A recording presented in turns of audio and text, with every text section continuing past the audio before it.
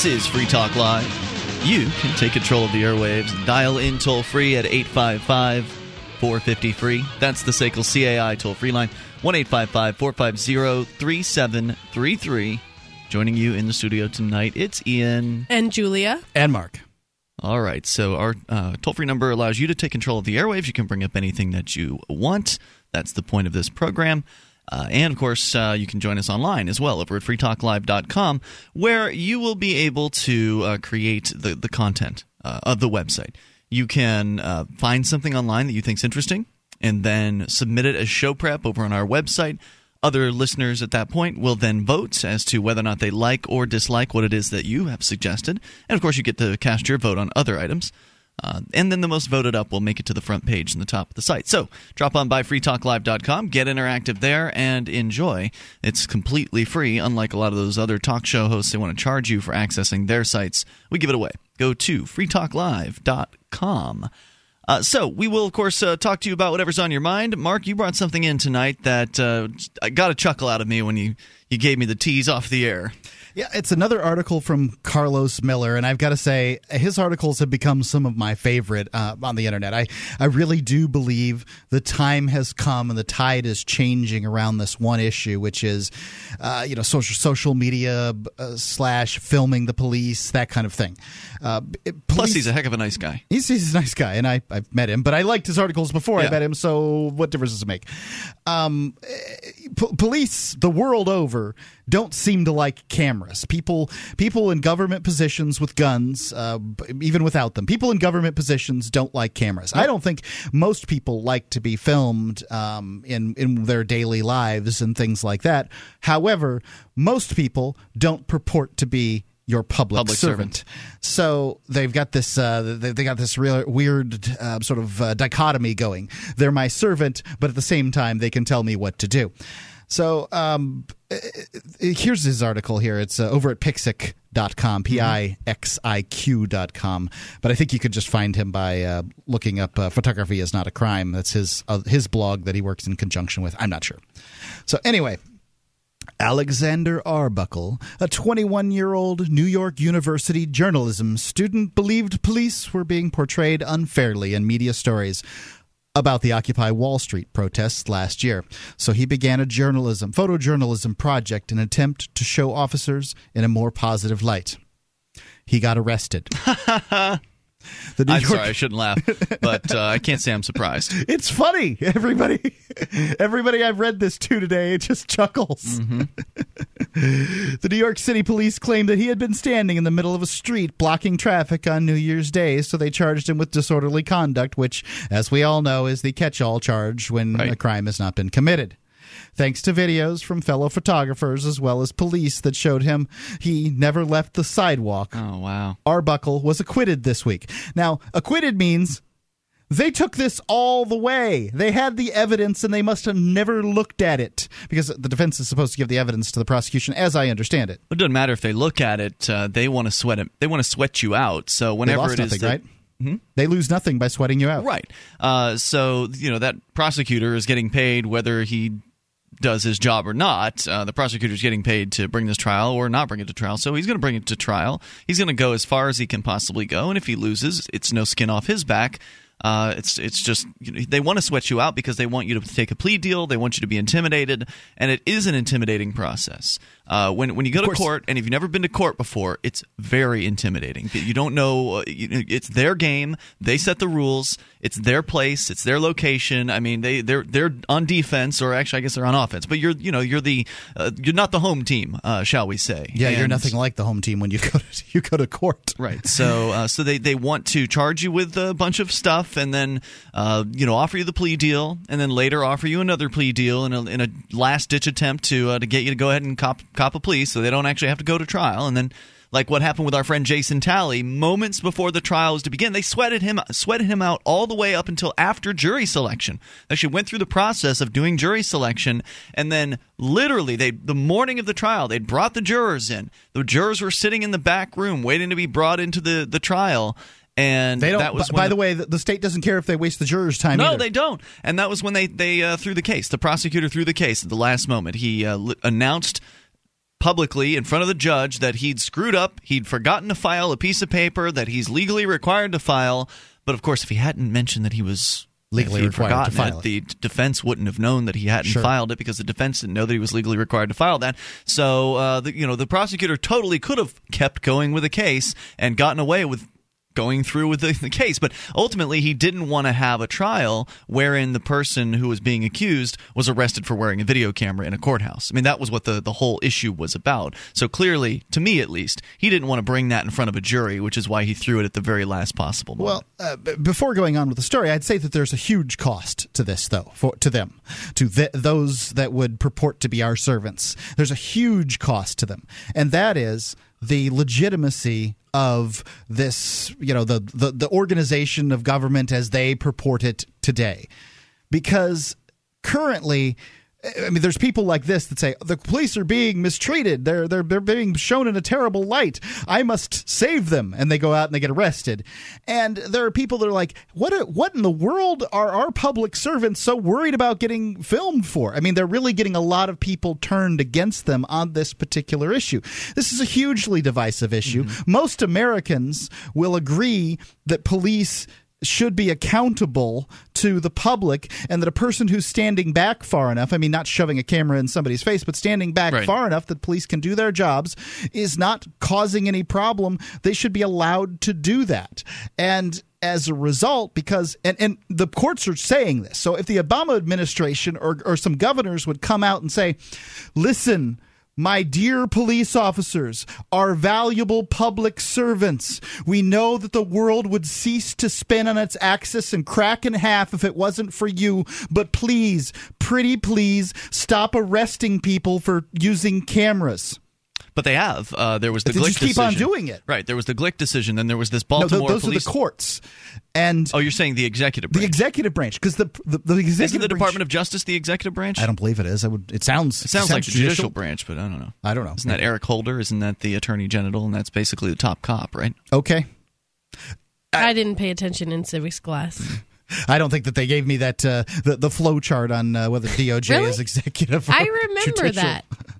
They gave us like a breakdown of what the various compartments of government were, and I don't remember any of it. It is the executive branch, according to Wikipedia.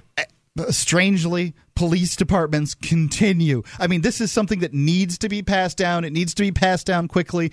I mean, they seem to know that, important stuff like terrorists wear Ron Paul bumper stickers on their cars. Somehow or another, they don't know that you can take film of them while they're doing their jobs. So you've got, speaking of Carlos Miller from Pixiq, PIXIQ.com, he's down in Miami. That's where he lives. I don't know if you remember the story, but just as an example of what happens when that notice comes out, there was the Miami Transit Authority. They work with private security guards, so the government agency hires private security to work at the train stations. Mm-hmm. And basically what happened was Carlos Miller had been through some nonsense before with those guards there trying to shut down videography. And he had, I think there was a court case, I don't remember all the details, but ultimately a notice came out that was issued to all the Metro Transit Authority. So from the Metro Transit Authority, like the high level, coming down to all the security guards. In fact, Carlos said that it was even posted at the guard station. Like he saw this notice posted at the guard station. Who reads the things that are posted at work, though? Well, okay, I'm just giving you an example here, right? So like the notice came out. It was even posted, so it wasn't like a one-time thing and then got thrown in the trash. It was posted, and so this notice was supposedly given to all the different departments and all the security guards. But yet when he and Adamo, and I think it was he and Adamo, actually, Adamo and Pete had gone down to visit on one of their Liberty on tours, and it only took seconds before the guards started harassing them over having video cameras. Well, this just goes to show how disorganized the law enforcement system is. I mean, you can't have a meeting of people who has a meeting of people who has a meeting of people down sort of pyramid until every law enforcer in the country understands this. We're going to come back with more, plus the details on this original story that we're talking about. 855-450-FREE. Free Talk Live. Tired of that same old government-free baklava from Madrick? How about trying Stateless Sweets government-free fudge and caramel? Stateless Sweets are made with real ingredients and prepared fresh for delivery to your home. Order them as a gift, a well-deserved decadent treat for yourself, or catered for your next event. Go to statelesssweets.com. That's statelesssweets.com.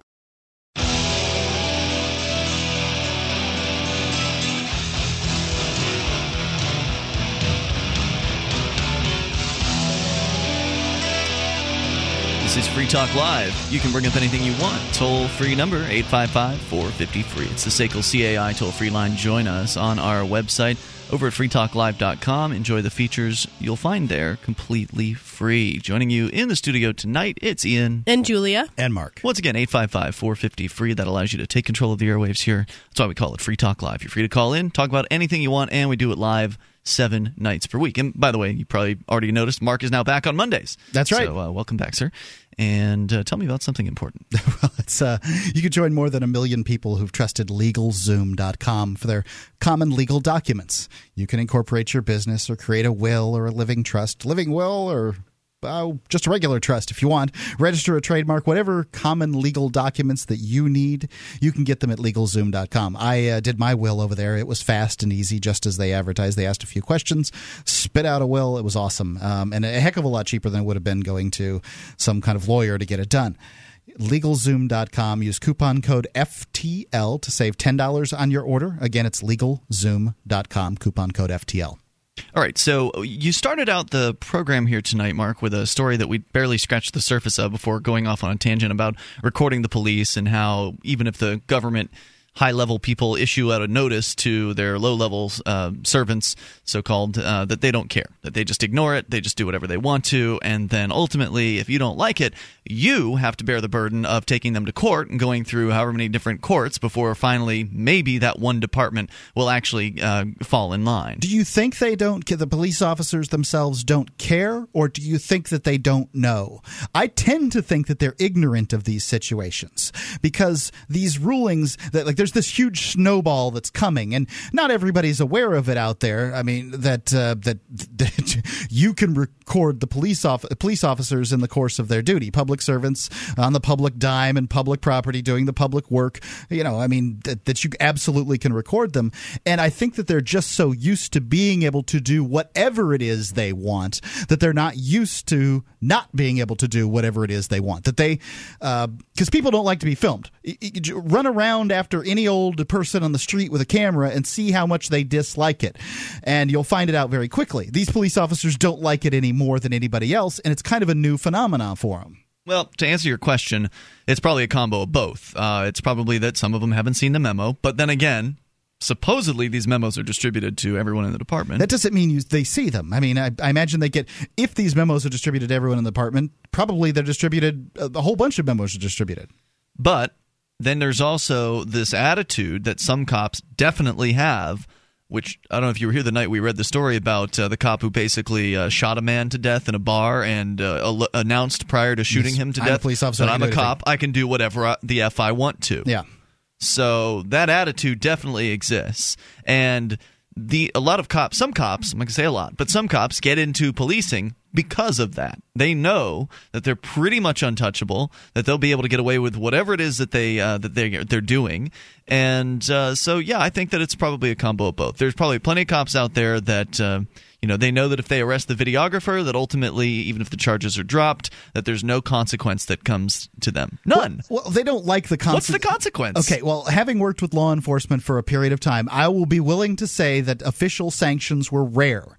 But sometimes they'd get these sort of unofficial sanctions of losing the shift they like and things like that. Mm-hmm. And they don't want those sanctions either. So the idea of arresting somebody for filming them, it's such a small win for them. And then that person gets released, and then they get some kind of small sanction or whatever, if in fact they get any sanction at all, that it's not really worth the trouble. I just tend to think they don't know. Wait, what's not worth the trouble? arresting somebody when they're going to get away with. There's no win when you arrest somebody and you know that they're for something that you know that they're allowed to do, and they're going, and it's going to be a backlash against you. But you just said it's rare that there's any sort of consequence for them. Official consequences. Sometimes there's smaller consequences, but But if they know it's rare that there's a consequence, then there's no real significant risk to making that arrest. They can show that videographer what's for and give them something to think about. Because that videographer, especially if they're mainstream media journalists, they're going to think twice about approaching the police in the same way the next time, even if they do end up victorious after however many months of having to go to court hearings and deal with the lawyers. The Second Circuit has really set police departments up to pay money for. With the Glick decision? Yeah, with the Glick decision to pay money for false arrests. Didn't it say they were individually liable? Yes, the police officers themselves are liable too because they've been warned.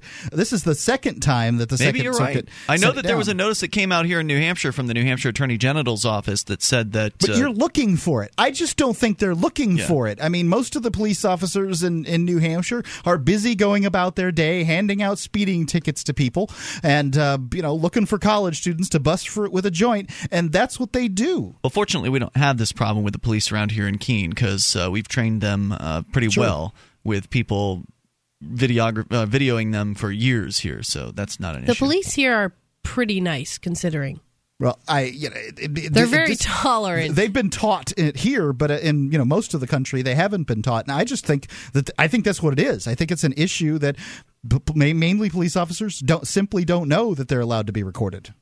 So what happened in this one case? All right, going on about this story about Mr. Arbuckle here. The story told in this is from the Village Voice, as quoted from Pixic.com. That's the story told in the criminal complaint against Arbuckle, and it's the story that the officer... This is a guy who wanted to set out to do a positive piece on the police because he thought they were getting a short shrift on the Occupy reporting. And he got arrested as a result. They arrested him and told the story under oath that he was in the middle of the street when he wasn't. So they lied. Yep, the protesters, well, at least they were mistaken. The protesters, including Arbuckle, were in the street blocking traffic, said this is...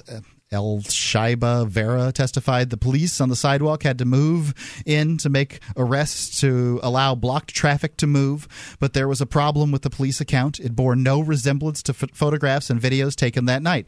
Arbuckle's own photographs from the evening placed him squarely on the sidewalk. All the video from NYPD's Technical Research Assistance Unit, which follows the protests with video cameras, an almost certain violation of federal consent decree, showed Arbuckle on the sidewalk, and in an indication of the way new media is transforming the dynamics of street protest, a clip from the live stream of journalist Tim Pool showed that not only was Arbuckle on the sidewalk, so were all the other protesters. The only thing blocking traffic on 13th Street that night were the police. Yep, predictable. And I guess, and here's the final little postscript. And by the way, just because you're on the sidewalk doesn't mean you're safe either. Carlos Miller was arrested on the sidewalk in Miami when he was trying to leave an Occupy event. Yeah, and that case is still going on. Apparently, the police officer is now claiming that she believed him to be threatening. And it's all on video. Yeah. Well, no, but this is threatening in a blog previously. Like, she arrested him for not getting off the sidewalk because he was threatening in a blog a couple of days before. It's crazy talk. That's true. They were on the lookout for him. They knew he was going to be there. Yeah, that's the claim. So anyway, here Carlos finishes up with no word on when Arbuckle's gleaming piece on the police will be released. Well, I hope he's had a bit of a shift in his mindset about the police because of this. No, I don't know. I mean, people are as people are. How could you not? How could you be a salivating police, obedient serf, and then all of a sudden not change when they come after you, when they target you with some nonsense and lies, trumped up charges? 855-450-FREE. You take control. Free Talk Live. Bardo Fest is a camping gathering at Bardo Farm, an off-the-grid, eco-friendly farm in Croydon, New Hampshire. Attendees will enjoy live music performances, sustainability workshops, comedy, firearms education, terrific farm-raised food, vendors, and camping under the stars. Treat yourself and relax at Bardo Fest, May 25th through the 28th. A full festival pass, including camping, is just $50. Go to bardoproject.com, BARDO project.com.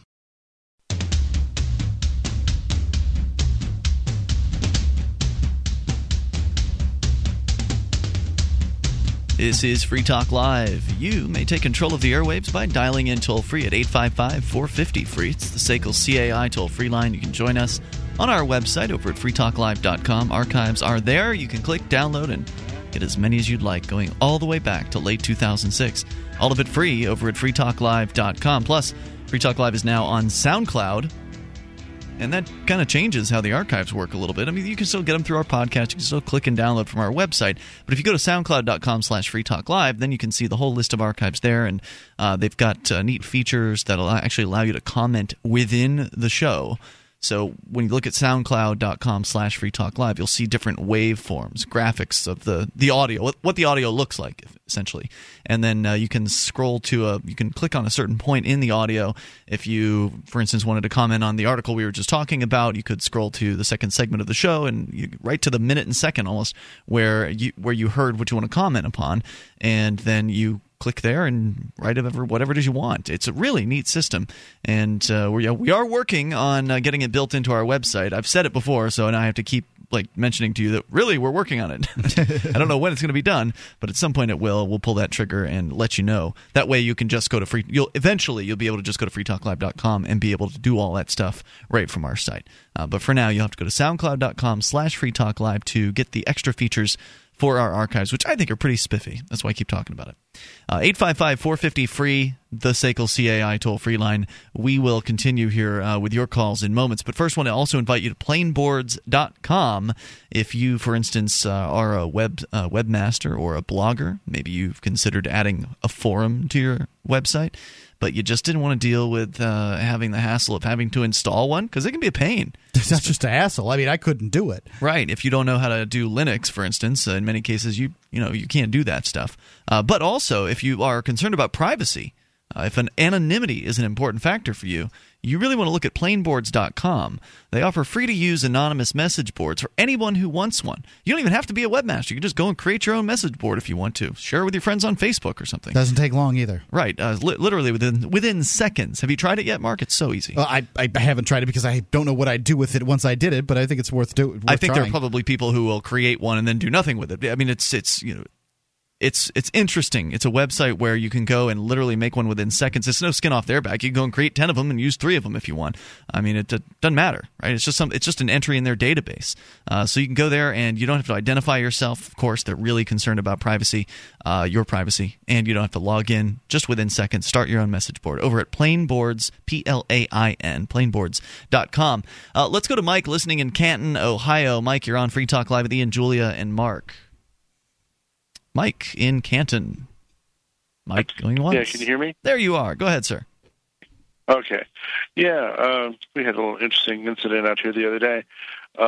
Thursday, we were raided by the police. Who's we?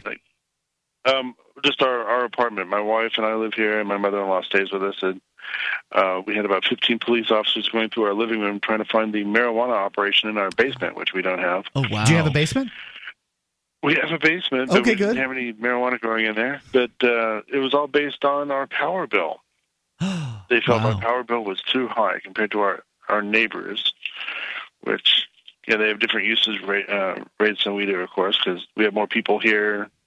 And my mother-in-law is always here, so the AC is always on, or the heater, whatever, where they're working. And, yeah. So the power company just kind of sends. I mean, how did they get this information in the first place? Are they just being sent lists of high power consumers in the area by the power company? How does this happen? Well, here's where it gets kind of suspicious. We signed up for what they call PIP, Percentage of Income Payment Program, because I'm unemployed and going to school right now, and it kind of averages out your bill. It's kind of like a budget program, but it's a federal program. And we signed up for it 2 weeks ago. And when the police were here, they said they got a tip from the FBI, and it came 2 weeks ago regarding our power consumption. So we're wondering if this federal power assistance program is funneling information to the cops here, tipping them off on, they're using a lot of power, and maybe you got to raid their Wouldn't surprise me. That scares me because I have a really high power bill. Yeah, but you're not on some federal assistance program, are you? I guess you're right. Not today. They won't tell us who the informant is. They're hard. in essence, if this is the case, the government is hiding behind the confidential informant rules to keep this under wraps. Well, now, you weren't charged with anything, were you? Wasn't charged, and even on the warrant, it doesn't have our names on it at all. It only has the property, just the address. Mm-hmm. They didn't even ask for our ID or our names or anything. Well, they would have gotten your name had they found the marijuana grow up, but yeah, that's interesting. So basically, you signed up for some federal power assistance program, and that made it so they got to scrutinize your power bill, and they decided. You're jumping to a conclusion here. I mean, that seems like a reasonable conclusion. I am jumping to a conclusion, but when the tip comes in at the exact same time we're presenting the federal agency with a copy of our electric bill, it's kind of a big coincidence. It is suspicious. I don't know how else they'd get the information. Well, especially if the cops claimed it came from the feds. I mean, that's 1 + 1 = 2 in this case. And I told them the police. To be fair, the police were actually nice about it. They didn't come in with their guns drawn. They didn't throw us on the floor. None of that kind of stuff. I'm from California. That's how they generally deal with people out there. Mm-hmm. In Ohio, they're a little more, I don't know, they seem to have a little more common sense about it. So they didn't break the door down? They knocked first? I mean, how did they... They knocked. They didn't break the door down, although I didn't answer right away. And they said if I hadn't answered when I did, they would have broken the door down. Mm-hmm. But, so... Nobody was roughed up. They didn't trash our house or anything like that. It was pretty clear when they came in that we weren't what they were looking for, So I'll give them that much credit, but it's still just not right that they can deem that you're using too much power. And, the warrant is really scary because when you read the warrant, they can take everything in your house, everything, money, bill records, computers. They could take money if you weren't caught with marijuana? No, if you were. Oh, okay. If you've got a grow operation, then every dollar that you have ever made is suddenly dirtied. Oh, I bet you if you had $10,000 sitting out, they'd take that, even if you didn't have a grow operation. Maybe, I don't know. Well, they do it when you're driving. Why wouldn't they take it from your house? I don't know, but this is the slow creep that we're talking about here. Is that now people probably the reason that the cops didn't throw everybody on the ground is they probably do 2 or 3 of these a week, and they're finding out that this is that's not that big of a deal at all. I mean, this isn't probable cause for a warrant as far as I can tell. I don't understand why some judge even signed this. It's probably it must be probable cause in their world. It's a rubber stamp on here. Well, no, actually, you did sign it. It is signed. Well, they sign a bunch of them. Warrant right here. I don't mean a literal. Well, I mean, what's the consequence to the police if they go and raid a house and they don't find a grow up? Or the judge for signing it. Right. There is no consequence. None. And then, like I told the cop here when I asked who the informant was, I knew they weren't going to tell us, but I felt obligated to ask. And they said, "Oh, that's confidential." Right. You could have found out had you been charged, likely, who the informant was. Usually they... Yeah, if it went to trial. Yeah. If it went to trial, we could. Right. We still might be able to sue, maybe, and find out. But I told the officer, I said, if you found the Medellin cartel, living in our basement, and it went to trial, then the name of the informant would come out in open court. Okay, because you have a right to face your accuser, and that would come out. But because they didn't find anything, the police are going to side with the side of the liar that lied about us and protect the identity of the liar. Mm-hmm. That's all they do. They won't protect the actual witness to find something. Right. You've been violated. Your home, the place where it's supposed to be, your castle, one of the sacred grounds, if you will. You've been violated, and you have no idea how it happened. And what he's pointing out here is that if the person is telling the truth, then their name will come out in open court. But if they're lying, they'll be protected by the police. It's insane. Exactly. And so now, protect the liar or not? Yeah. Right now, they can continue to use this liar over and over again to search every house. Well, right. If they search enough basements, they might actually find a grow op. Hey, Mike, thanks for the story tonight. I'm sorry that happened to you, and it must have been, even though they didn't beat you up or point weapons at you, still. It's pretty shocking and pretty disturbing. Yeah, it was a little disturbing. I bet it was. And thank you for the call. I'm glad you're all right. 855-450-FREE, the SACL CAI toll-free line. You can take control of the airwave. Even if the iron glove wears velvet, it's still a pretty awful experience. Free Talk Live. What has happened to America, and when did it become okay for the government to extort wealth from the American people? As a former law enforcement officer, I have explained in my new book, In Plain Sight, The Disregarded Truth, how absolute property ownership has been denied to the American people, how and why inflation is fleecing America, how law enforcement officers are being used to suppress and criminalize the beliefs of liberty and freedom. In Plain Sight explains how we can restore what was once a free America. Get your copy of In Plain Sight, The Disregarded Truth today at Amazon.com.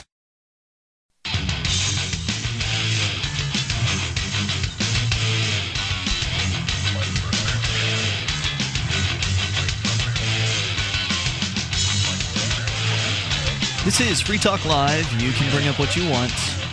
All you have to do is dial in toll-free at 855-450-FREE, the SACL CAI toll-free line, 1-855-450-3733. Joining you tonight here, it's Ian. And Julia. And Mark. All right. Of course, you can join us on our website, freetalklive.com. If you like the show and you like the fact that we give you the features on the website for free, you can go to freetalklive.com and you can shop with us by going to shop.freetalklive.com. That'll bring up a page with some links to Amazon, and when you click on the Amazon link of your choice, there's a US, UK, and Canada Amazon link, so click on the right one for you. Then just do your normal Amazon shopping with the same great Amazon prices, huge selection, free Super Saver shipping. You know Amazon. It's the same experience you're used to. You're just entering through our portal, so Amazon will send Free Talk Live a cut of their profits. So get your shopping done over at shop.freetalklive.com. Great way to support the show and get the stuff you're looking for your life. All right, so we'll continue here with your calls. By the way, I thought it was interesting, the last caller who had his home raided. Mike? He had his home raided by the police because of a power bill. Because somebody determined that his power bill was unusually high compared to surrounding homes, and so therefore he must have a grow operation.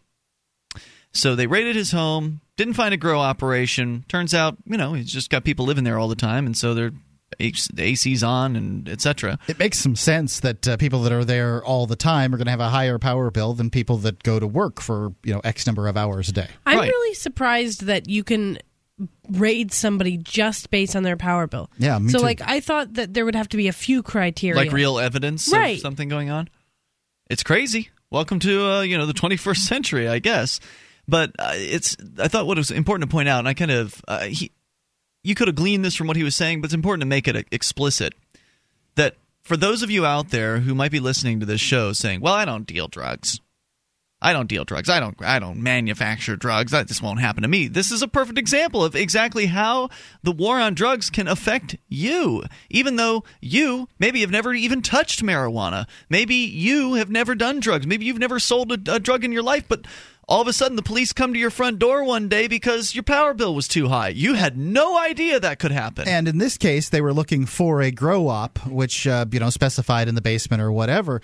So they're able to look in places where one has a grow op. But, if the judge will sign this over too high of a power bill, then who's to say that they can't look other places? What if they decided to go through his medicine cabinet and found, say, some painkillers, some expired medication? Yeah, if there's some expired medication, that's a felony. Baby. Yeah. This is exactly how it can happen to you. Who doesn't have expired medication in their cabinets? Well, expired prescription medication, I should be clear. Not. I'm pretty sure if you went through my medicine cabinet, you'd probably find it. Who goes through probable cause? Right. Who inventories their medicine cabinet? It's got to be in the back somewhere. I wouldn't know about it. Go home and do that tonight. Flush them down the toilet. So insane. Like cough medicine? It would depend. Look, I'm not going to propose to be a legal expert, but I can assure you that if you were prescribed, opiate sort of pain medication, and that medication is out of date, that is likely a felony because you are now possessing something that you were no longer prescribed because you're only prescribed for the period that you're allowed to have it. This is it's just so insane. I just thought it was important to point that out because some people believe that, because I don't do anything wrong, therefore I can't get in trouble. Therefore, the war on drugs is fine by me because it will never affect me. But this can affect you. And this is only one of the ways it can affect you. It can also affect you by some crazed crackhead or meth addict robbing you on the street or breaking into your car and taking stuff from your home so they can go out and buy crack. But this is a real in-your-face example of how it can affect you. And that Mike was lucky that they didn't come in and point guns at him and his family or shoot his dog or, point guns at his cat in an attempt to get him to react and jump at the police so they have an excuse to shoot him. All this stuff happens. Do we have a shot cat yet in the war on drugs? No, but they have pointed guns at cats before.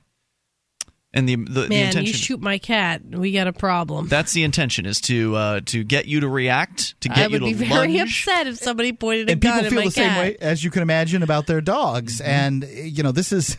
It's not just the police trying to, be protecting themselves from a possible dog bite, because they've shot dogs in crates before. Yeah. Yep. I mean, they can use any. They can basically. It's a death sentence upon your animal if they wish to execute it if they get a search warrant. All right, As a matter of fact, there was a situation where a cop got lost at the end of a dead end street, and the dog charged out from underneath the house at him, and he shot him dead. He was getting out of his car to ask directions to something, and he shot somebody's dog dead just in their yard. So, they could just kill your dog, and there's nothing you could do about it. Well, okay, so maybe we've never reported on it, Mark, but just a quick Google search of police shoot cat reveals... It's really not funny at all. It's not funny. But Dayton, this is from 2011, August 26, 2011. Dory and Randall Stone are devastated after a police officer shot their cat in the head and are now determined to get Lebanon's policies regarding injured or stray animals changed. Hayes went missing last Friday, and by Sunday, he still hadn't come home. They frantically searched their neighborhood. Normally when that happens, you think they got hit by a car or taken in by some other family. They frantically searched their neighborhood, but because he never went far, the times that he had left their yard previously, little did they know that at around 1 p.m. on Saturday, a Lebanon police officer answering an animal complaint call from a neighbor's relative shot Hayes in the head, and the relative stuffed him in the garbage. Dory Stone said something needs to be done. If this is common practice, it needs to be changed. Wait, just shooting random cats in the street? Wait, these people's relative called animal control on their cat and then watched it killed and then shoved it in the garbage and didn't tell them? They've got a bigger problem than their cat being shot. Well, no, it was the neighbor's relative that did it. Oh, I see. Okay. Anyway, my husband and I, she says, have not eaten since Sunday morning. We are sick. We close our eyes at night and see his little face, and to think as good of care as we took of him for almost 7 years, that these were his last moments, and that was the way he had to die, it's unbearable. She said she went to the police station on Sunday and was told that a cat had been euthanized on Saturday. She rushed over to a neighbor's house and found Hayes in a trash bag under some branches. We love our cats. Do you know what it was like to pull your pet out of the garbage can and then pull him out of the garbage bag and his head is bloody with a bullet hole in it?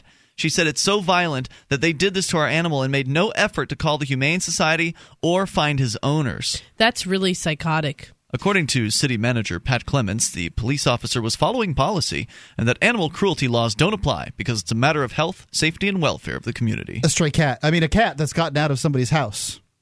Based on information That's I have sick. received, he says, it appears that the officer's actions were necessary and in compliance with departmental policies. There are currently no local or county agencies equipped to respond to sick or injured stray cats, and our options are limited. So the cat was sick? That's the claim.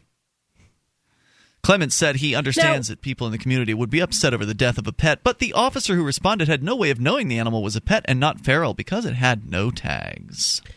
So they say that they don't have anybody to deal with it appropriately. So you shoot it in the head? Like, that method of euthanizing seems really sick to me. I'm trying to take the other side of this and figure it out. And I suppose if you're talking about some scraggly, disease-ridden stray animal, poking about in your garbage, maybe I don't want to catch it with a butterfly net either, as if I've got a butterfly net, right?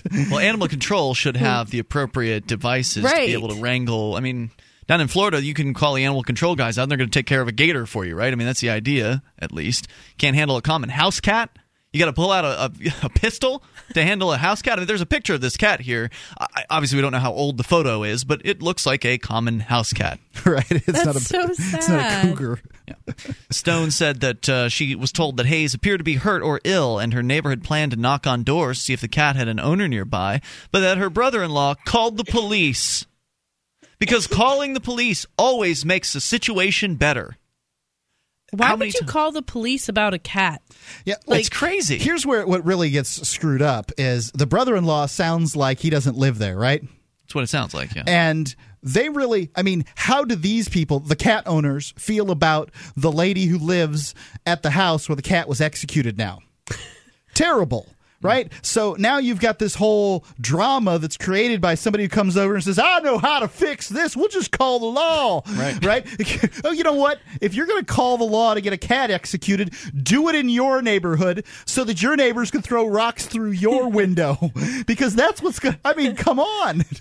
That's what's going to, things like this happen. I mean, these people hate these people now. According to the police incident summary, the caller said the cat was a stray and that he was fearful the cat had rabies.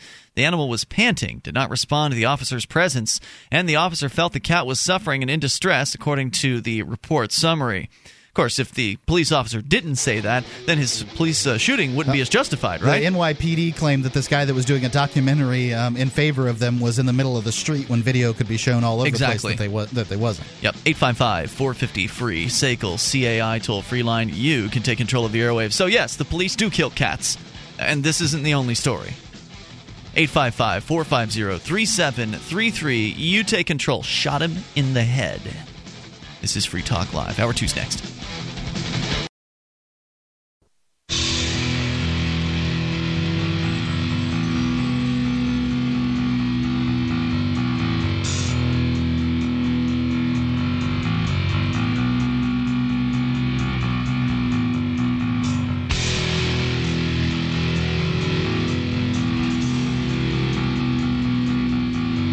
This is Free Talk Live. We are launching into the second hour of the program. You're invited to dial in toll-free, take control of the airwaves, bring up whatever's on your mind at 1-855-450-3733.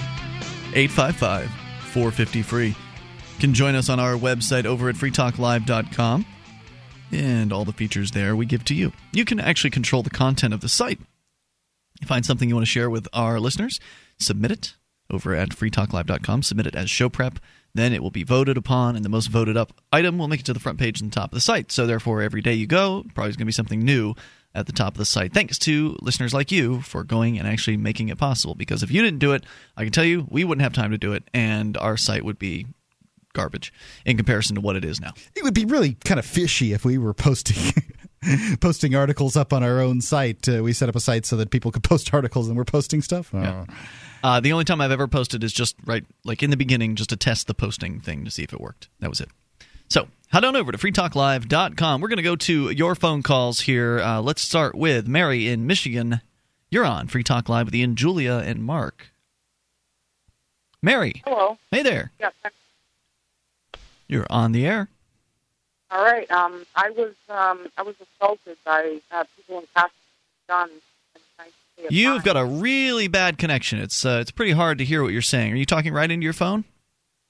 Yeah, I'll try and speak up and project my voice. This phone is, This past Wednesday, I was assaulted by 5, 6, maybe more individuals in costumes and guns.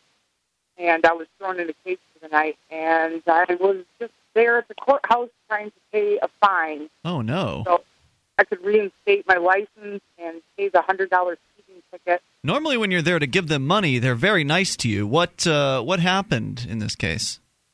Well, there was 145 $1 bills that had too many marks on them, and they were rejected, and I was told to leave. You were told to leave because you brought them money they didn't like? Yes. I was told to leave, and when I said, hey, I'm just trying to remain safe. I'm just trying to, get my permission to drive back, and I'm here by force because you're forcing me to give you money. And so I wanted to kind of, make a route-striking point and get it on camera. Well, the camera only got like 47 seconds, I think, before a officer approached my brother and said, give me the camera. And I reached up, intercepted it, put it in my pocket, saying that's my property. I turned it off, and it won't be turned back on. And then I was, already shaking because I got a cop glaring over my left-hand shoulder while I'm at the window, and I pushed the money across to the clerk behind the desk, and she started looking at it, and she realized it was marked up, and said, "Can we take this?" And the officer said no, and told me to leave. Now, and if I question of clarification here on the markings on the bills was how much was the fine or the fee that you were paying?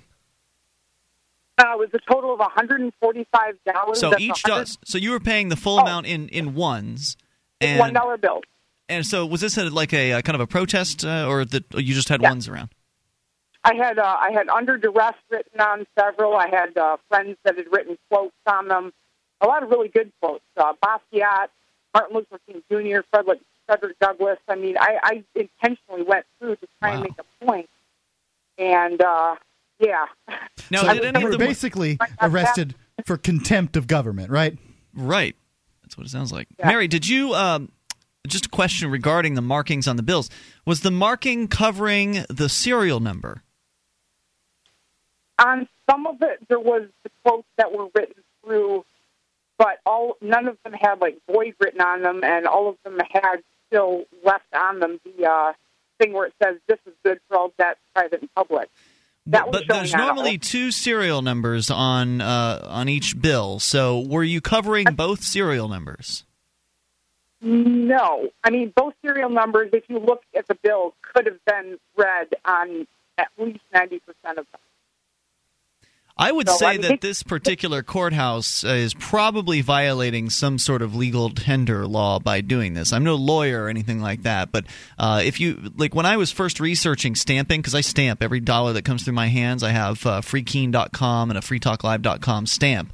In fact, I was in here earlier today doing some stamping. So I was looking into this because some people were saying, well, that's mutilation. You can't do that to U.S. currency. And then I went to the Where's George site, where'sgeorge.com, and many people probably come across these. Where's George is an interesting site where you can go and type in a serial number of a bill, and then Where's George will tell you where other people have entered that bill across the country. So like a dollar bill, for instance, goes through a lot of hands, and if you find a dollar bill that's got a Where's George.com stamp on it, put that serial number in, you'll get to see where it was picked up and where people have entered it all over the place. It's interesting. And like what transaction type they were engaged in when they got it. And so they've got a frequently asked questions on their website where they've done the legal research necessary. They've had their lawyers check this out. What is considered mutilating a bill?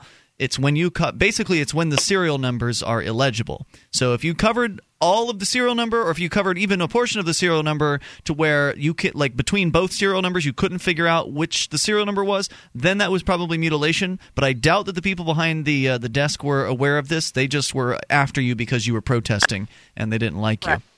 At the bank, we as tellers had the option to pull money out of circulation that we considered to be mutilated.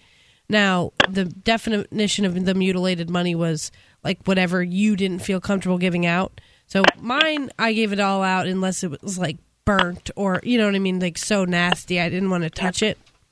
Right. And so there were some tellers that didn't like giving out the stamped bills. Like they didn't like them, so they would pull them out of circulation. We send them to the Federal Reserve.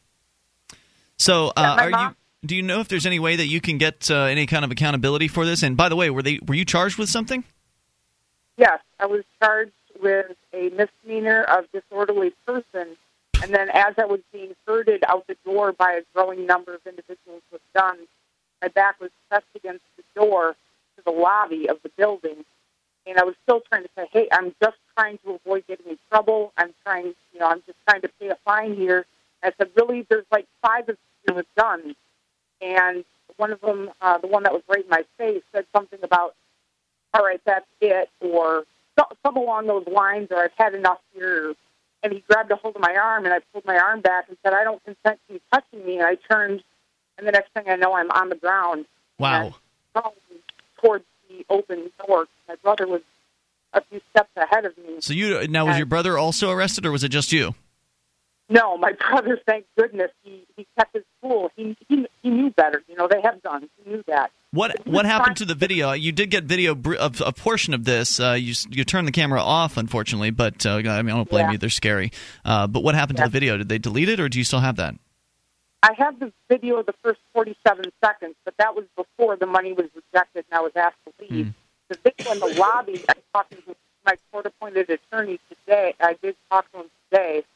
And tomorrow morning is the official visit where I'm supposed to go back to the location of the assault and talk to him officially. And he said he put in the paperwork, and so that's, I mean, we're in the process of getting a hold of the video, but I probably won't see it tomorrow, and it wouldn't surprise me if it disappears.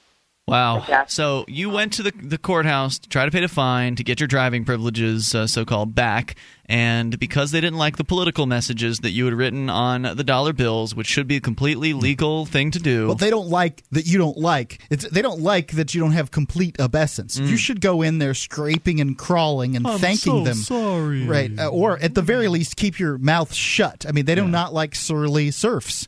And that's what it really comes down to. Yeah, you can't point out the gun in the room. You can't do it. And I think I would have had a better experience. I mean, looking back at it, the only thing I could have done differently is just as soon as they rejected the money, put it in my purse, turn and walk, without trying to have a conversation as I moved back towards the door.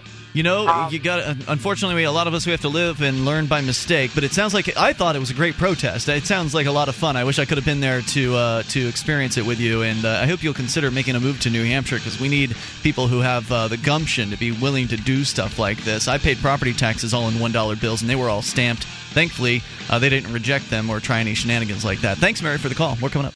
In every age, a technology is created that upends the foundations of society. The wheel, the printing press, the internet. Now, in a world sliding into financial chaos, a new technology is changing the way monetary systems work around the world. It is called Bitcoin. Bitcoin is a new form of money, controlled not by banks, governments, or corporations, but through mutual commerce between free individuals. To learn more, visit weusecoins.com.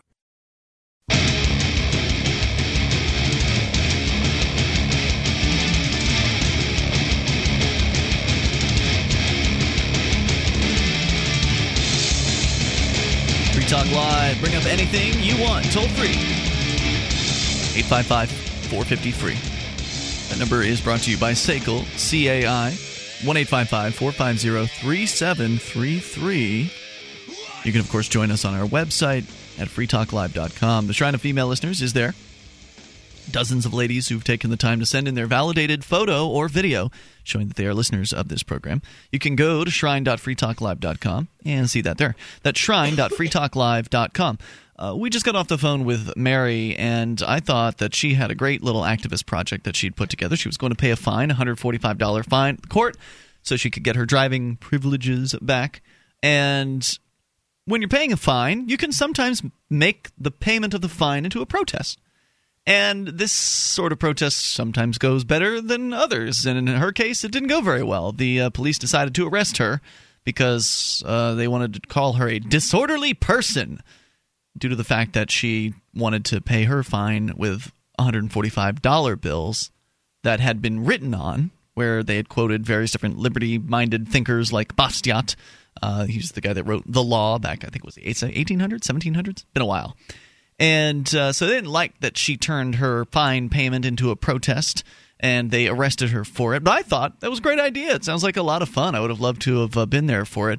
I did something similar here in New Hampshire a few years ago, where I paid it was like a $3,000 property tax bill. Yep. I paid all that in $1 bills that had all been stamped with freetalklive.com and freekeen.com. In fact, it was really interesting because I got even more out of it than I expected. Because I paid with so many bills, all these are ones. I mean, there's a lot of money coming out from the government. You know, they've got their Brinks truck that shows up every few days, and they take bags and bags of cash out of the government agency. It was a lot of work to stamp those bills, too. It was a lot of work. Kind of hurt my wrist doing all that stamping. But anyway, it was later on afterwards, because we made a video out of it. It's online. I'm sure if you search for Ian Freeman property tax bill or something like that, you'll find it. Or look for property tax on freekeen.com. You probably find it there. But so we made a video out of it. I gave a speech while they were counting the ones. And so it goes differently depending on where you are. In some places, they'll make you count the money for them. Here, they counted it. And apparently in some places, they'll arrest you if you write on the bills. Some places, they'll just not accept it. Just say, nope. Right, or sometimes people try to pay smaller fines with pennies, and they'll bring in a bunch of pennies, and they'll say, oh, you have to roll those pennies.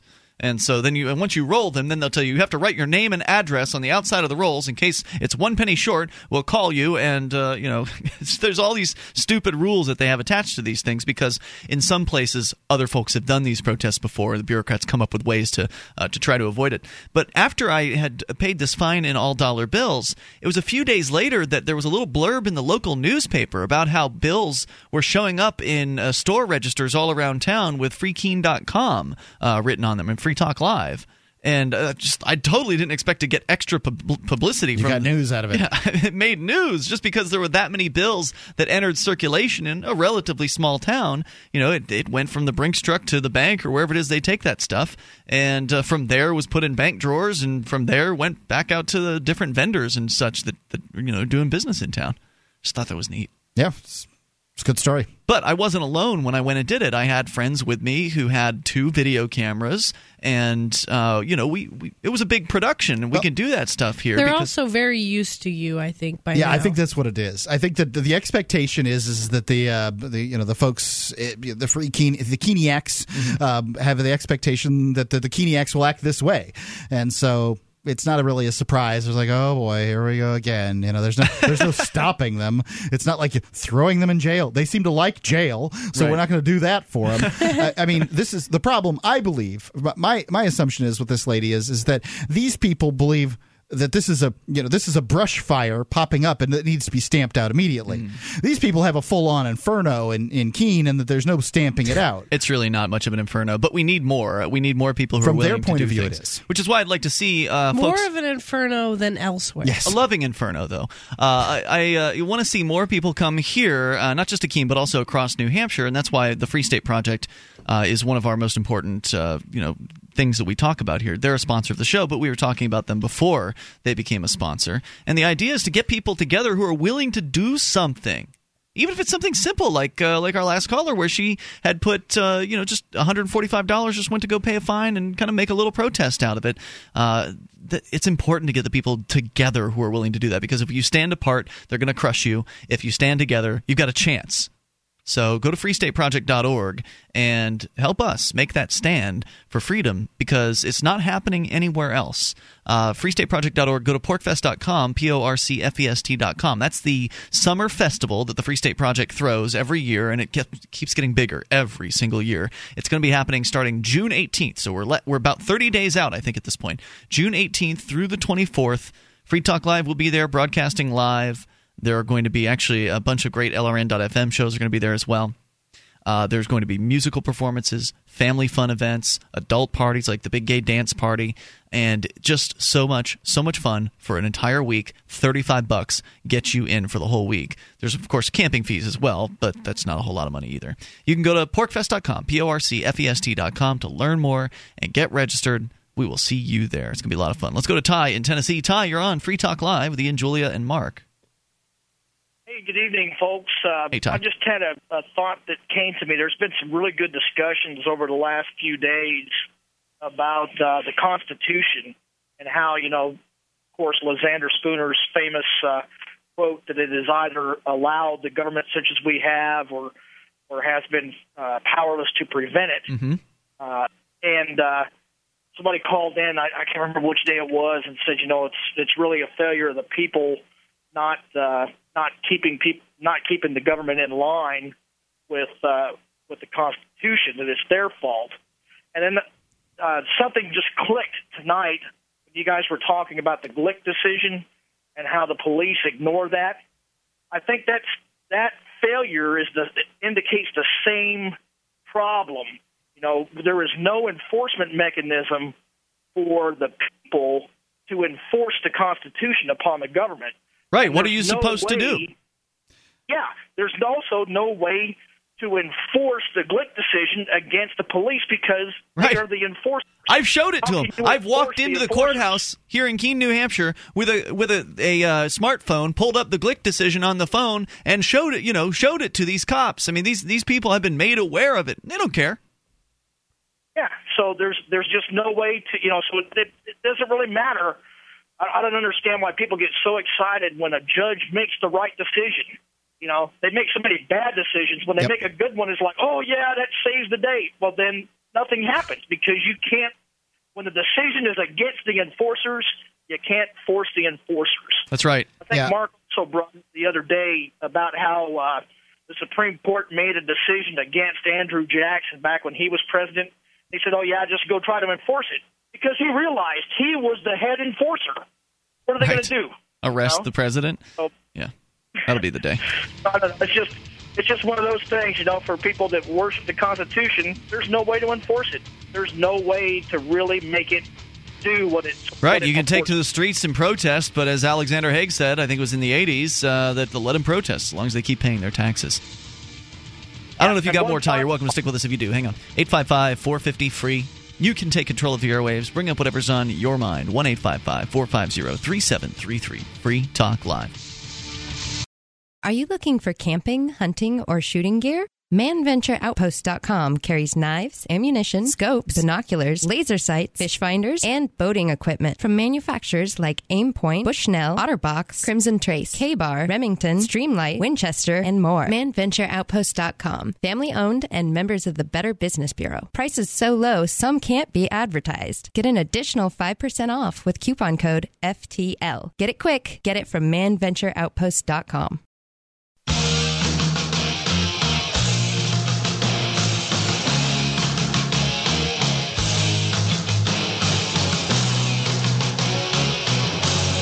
This is Free Talk Live. Toll-free number tonight for you, 855-450-FREE. That's the SACL CAI toll-free line. You can join us on our website at freetalklive.com and enjoy the features that are waiting for you there. News updates are available to you. You can go and get signed up to follow us via email, Twitter, Facebook, whichever method works best for you. News.freetalklive.com will take you there. That's news.freetalklive.com. Bitcoin's the world's first potentially anonymous digital cash. You don't have any contracts to sign or terms of service you've got to click on in order to use Bitcoins. You can just download this free software and be using it in just a few minutes. With Bitcoins, you can send and receive money anywhere in the world. No fees, no chargebacks. You don't need permission from any bank or corporation or government to do it. To learn more, visit weusecoins.org. It's a video over there. It's a minute and a half long or so. It's weusecoins.org. Now, thanks to bitinstant.com, you can have Bitcoins in less than an hour by depositing cash at any major bank. To buy your Bitcoins with cash, visit bitinstant.com. All right, so we're going to continue here. Ty is still with us listening in Tennessee on the amp lines. Ty, I presume you hung on because you had more to say, so go ahead with your thoughts. One final thought regarding the police. The most common excuse the police use when they violate a person is quote-unquote safety, public safety, officer safety, etc.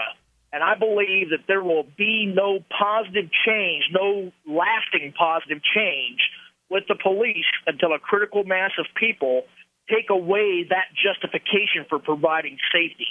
When folks actually assume responsibility for their own safety, that's when that lasting change for personal liberty will take place, because it really depends upon people assuming personal responsibility for their safety and debunking the myth of quote-unquote public safety. Right, the idea that we need to have these government bureaucrats out there, otherwise it's just so dangerous. In fact, here in New Hampshire, they have what's called the Department of Safety.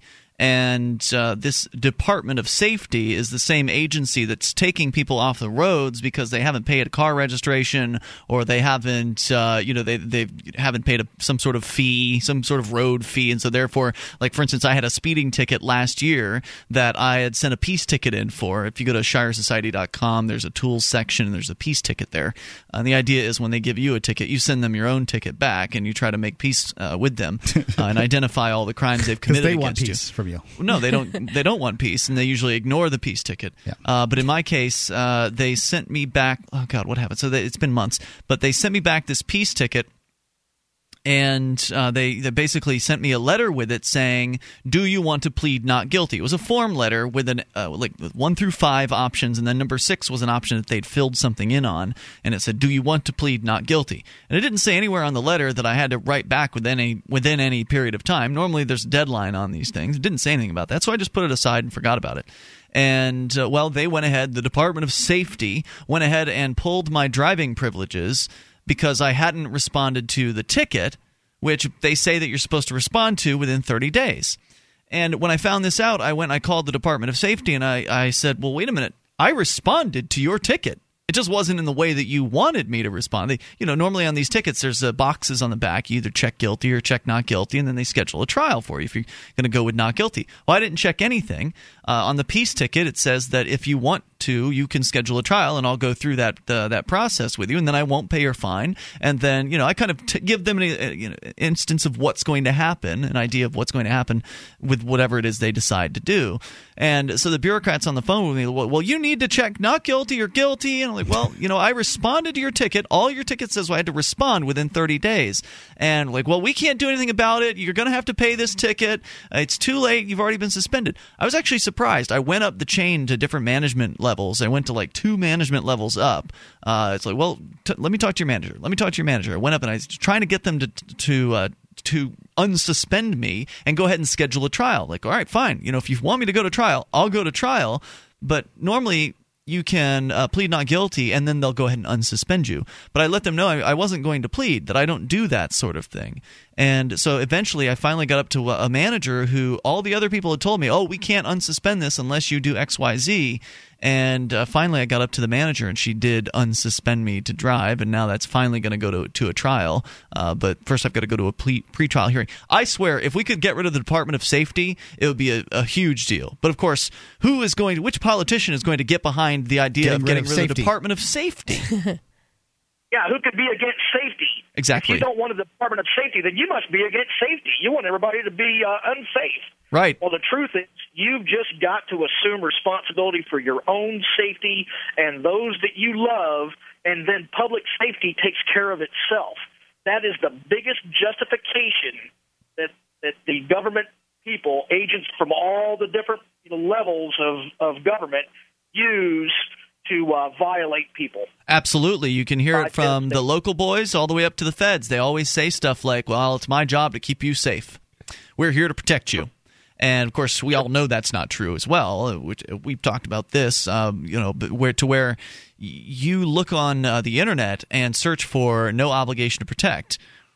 You'll find all kinds of examples of how the government doesn't have to keep you safe. And as Ty was saying, that they're always citing officer safety. What apparently their goal is to keep you safe, but to keep their officers safer. More safe, yeah. So if you get harmed while they're trying to keep you safe because you might have endangered the safety of one of their officers, well, then no big deal.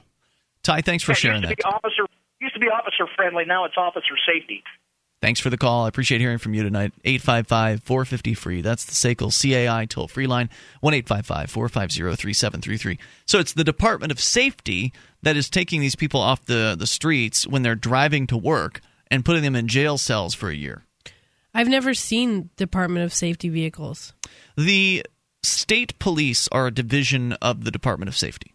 So if you've seen state police, you've seen the Department of Safety vehicles. Gotcha. I don't know if they actually have Department of Safety vehicles outside of that. I think it's probably just the state police and then a bunch of bureaucrats that work in an office in Concord. That's my guess. So there you go. 855-450-FREE, the SACL CAI toll-free line. Since we're talking about traffic-related things, Julia, you've got a story out of Utah involving some creepy cameras. Right. This is from the Salt Lake Tribune. DEA wants to scan all license plates on Utah's drug corridor. Everyone driving on Interstate 15 in southwest Utah may soon have their license plates scanned by the U.S. Drug Enforcement Administration. The DEA and 2 sheriffs are asking permission to install stationary license plate scanners on the freeway in Beaver and Washington counties. The primary purpose would be to catch and build cases against drug traffickers. But at a Utah legislature meeting Wednesday, the sheriffs and a DEA representative described how the scanners could also possibly catch kidnappers and violent criminals. So they were throwing out that extra. Right. Like, well, I mean, we want to get some drug dealers, but you could get criminals. And how does that build a case, by the way? How does having... If they see you driving? Right. How is that evidence of anything at all? So somebody's gone from Utah to Texas and Texas to Utah a few times. That means they're a drug dealer. That's somehow evidence. Look, okay. So in police speak, especially when they're talking about drugs, every single interstate is a drug corridor. Mm-hmm. There isn't an interstate that is not a drug corridor. Interstates are drug corridors are interstates. Plus, there's probably a few others sprinkled around. Any road that they want to pull somebody over on is a drug corridor. And why does the DEA even need their permission in the first place? Aren't interstates federal roads? I think that there's some state involvement. They're maintained by the state, because I think that I've seen interstate pavement change at state lines. Mm-hmm. So I would assume that there's some kind of state involvement. I think my guess would be that the state is maintaining the road using federal money, but that's something like that. Sounds right. That, however, wasn't the concern of skeptical legislators on the Law Enforcement and Criminal Justice Committee. They were worried that the DEA storing the data for 2 years and who would be able to access it. It's not against the law to drive down I-15 from Utah to Nevada to gamble, says Utah Senate President. But there are a lot of Utahns who would be pretty embarrassed by that. Embarrassed if someone found out they were going to gamble? Gambling? Yeah. 855-450-FREE. That's the SACL CAI toll-free line. My question is, how many places already have these cameras? We haven't heard I think about. It says that. We'll come back in moments. Free Talk. Are you excited about Flaming Freedom's bigger, gayer dance party at this year's Pork Fest? Oh, yeah. Well, you should be. There's going to be hopping dance music and a giant tent full of Liberty lovers getting their gay on. Gay? Do you mean happy? Sure, Claire. Super Gay Dre is bringing his elite team of drag queens led by Violencia. There's going to be raffles for all kinds of prizes, as well as prizes for gayest costume, best drag queen, and best drag king. So get your ticket now for the insanely cheap price of just $5 at flamingfreedom.com/dance party. Here on Free Talk Live, we've been pretty excited about the Bitcoin. It's a decentralized, free market digital currency. You can learn more about it at weusecoins.com. But if you already have some Bitcoins and you'd like to spend them, you can spend them at spendbitcoins.com. When you spend Bitcoins on Amazon via spendbitcoins.com, Free Talk Live gets a cut. Or if you're an Australian trying to figure out how to buy Bitcoins, you can buy them with cash at au.spendbitcoins.com. Once again, that's spendbitcoins.com.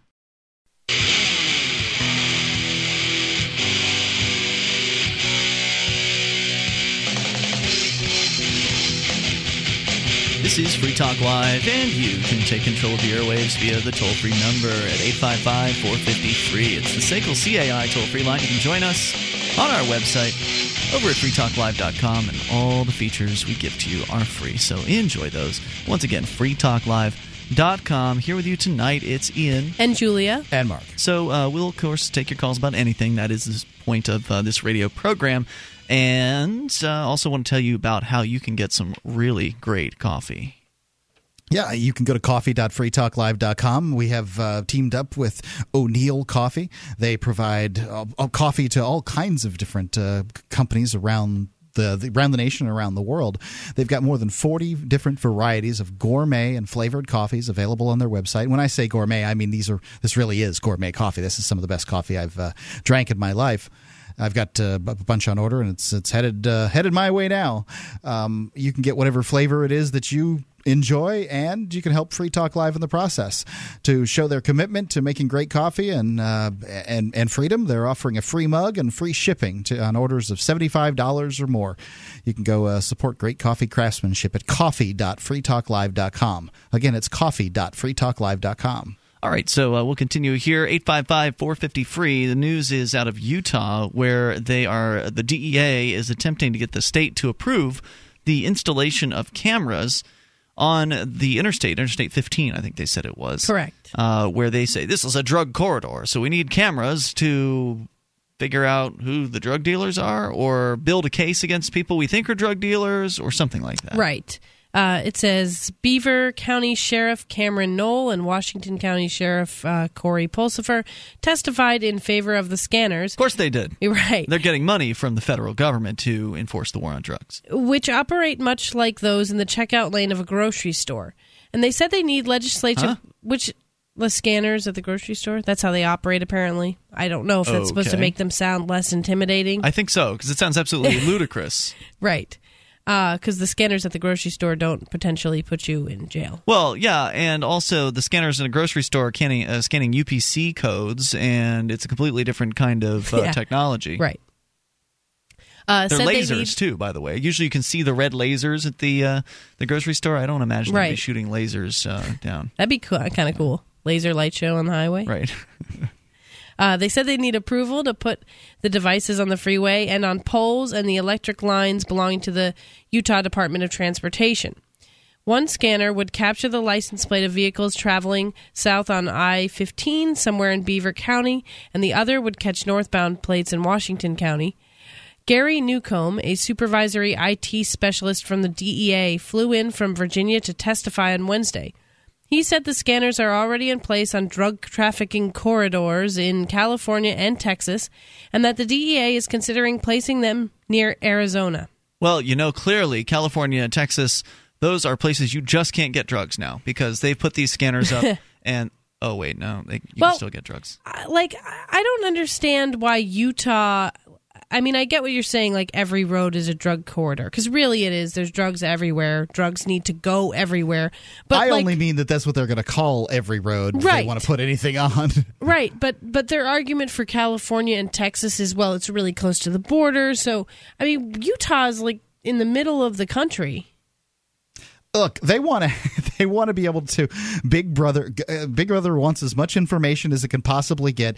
It's going to say whatever it needs to say in order to get it. I mean, certainly, people are smuggling drugs up and down I-15, is it? Yes. I could use any number that's 2 digits. Well, it's north and south, too, because it's the odd numbers, right? Whatever. Odd numbers are north and south. Like Yes. I-75, north and south, I-15, north and south. So it's north probably, and south.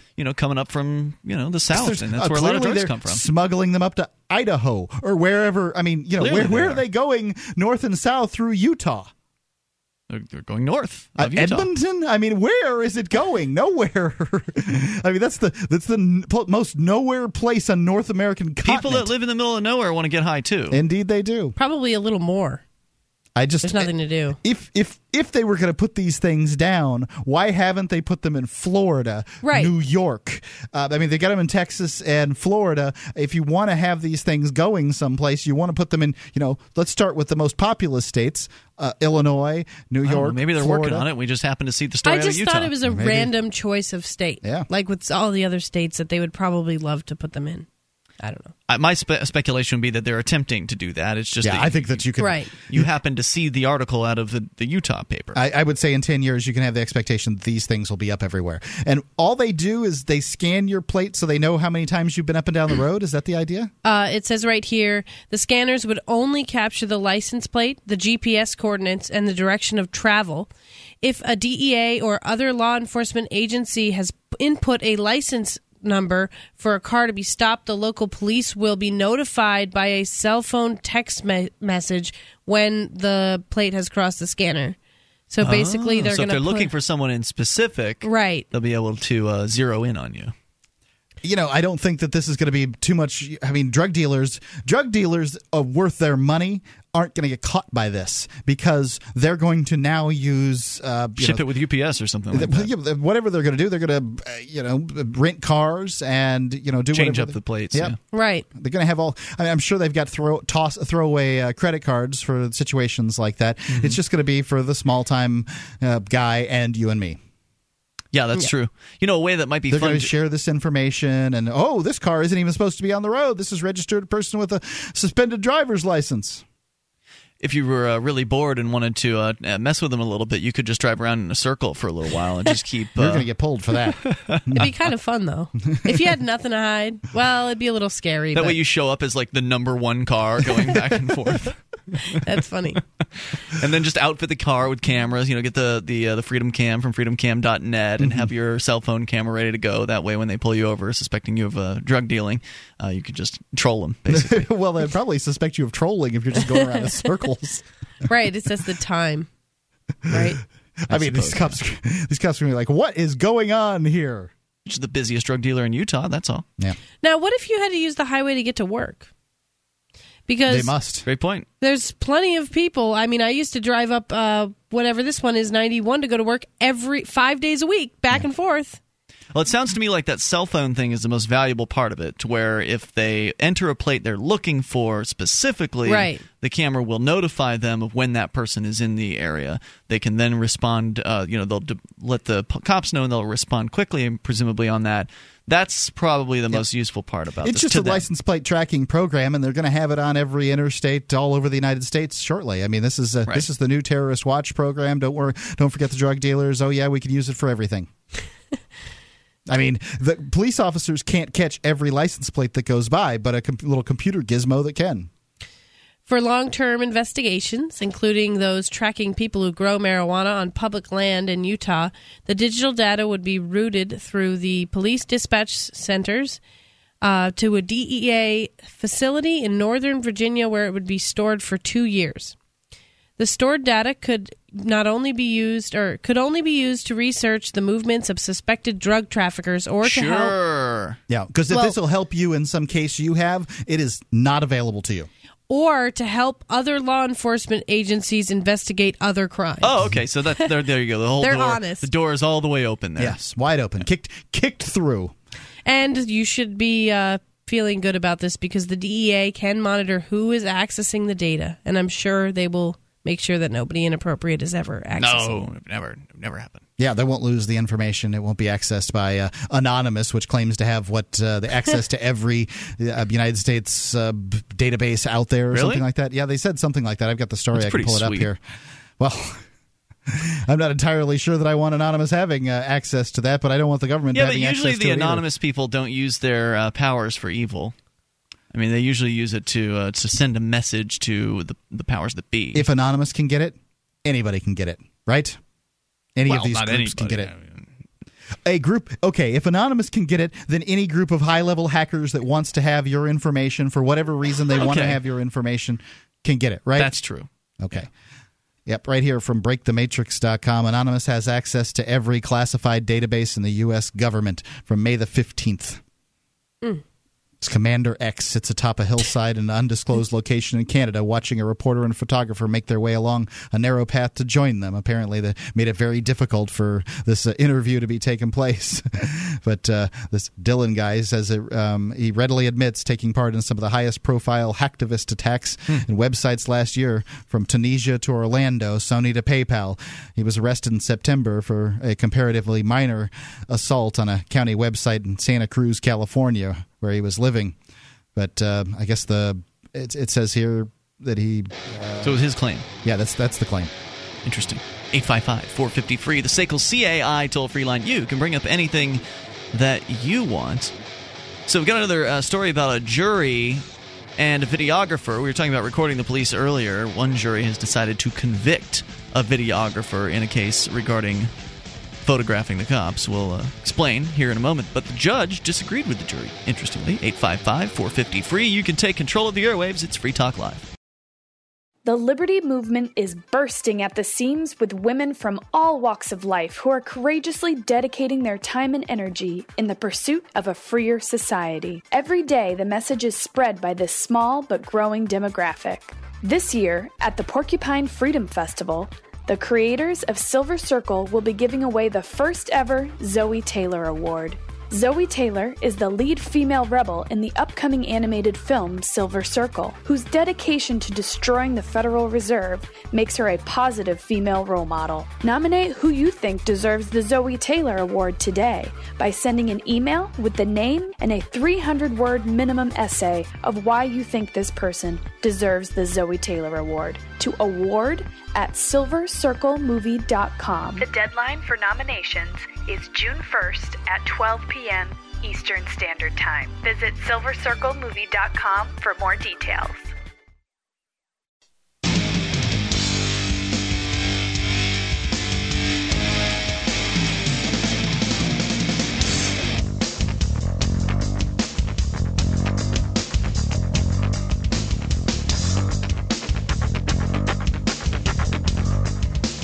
This is Free Talk Live. You can dial in toll-free at 855-450-FREE. It's the SACL CAI toll-free line. Join us on our website over at freetalklive.com.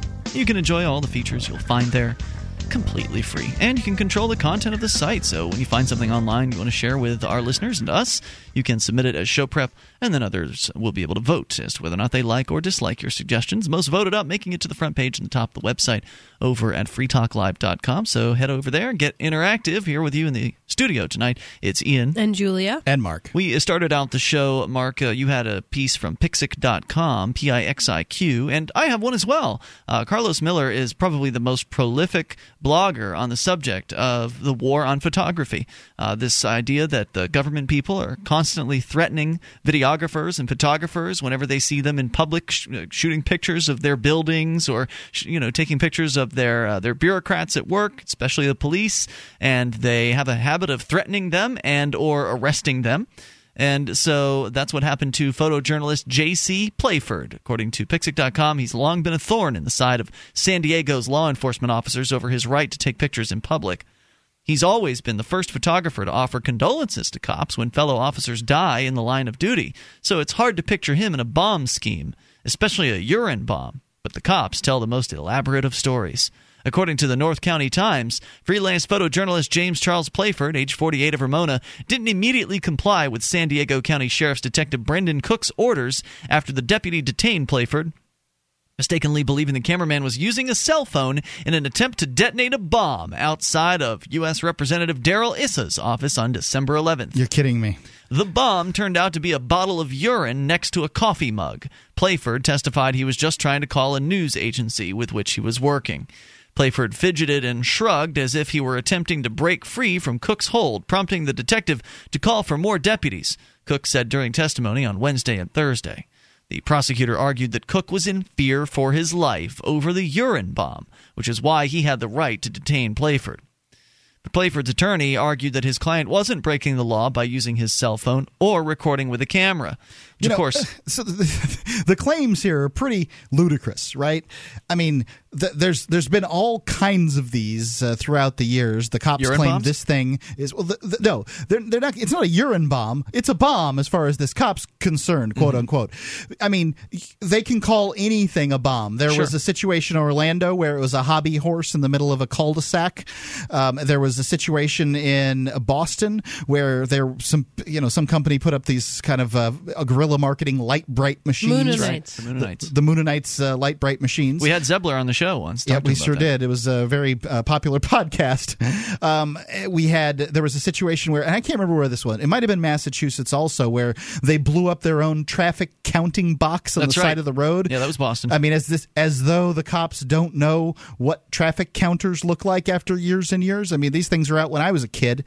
And I mean, so basically the police can call anything. Oh, look at that mailbox. There could be a bomb in it. Look at that backpack. There could be a bomb in it. Somebody could have whittled out the inside of that park bench and shoved it full of C4. At any point, anybody standing around with a cell phone near any other object that has weight and takes up space, any piece of matter, is now a terrorist. You're right, and this gives them the excuse, though, to go a little further than before, because it's harder for the police to make a case against a videographer taking pictures. So therefore, if they can claim that they're in fear of their life because they think he might be controlling a bomb, that makes it a better case for them, at least from their perspective. And we'll see what the jury said about it here in a moment. But we've also heard the cops claim that they think cameras can be guns. You remember those claims? Like just, some videographer holding a video camera, the police will sometimes say that they believe that there could be a gun inside the housing of the camera. I mean, it's the most paranoid, crazy nonsense. I mean, they've watched too many James Bond movies or something like that. There could be a camera mounted inside the housing of these things, but you mean a gun a gun mounted inside the housing of the camera, as though somebody's going to use the single shot they get on it on their sorry butt. The jury, unfortunately, sided with the cop and convicted Playford for obstruction of justice.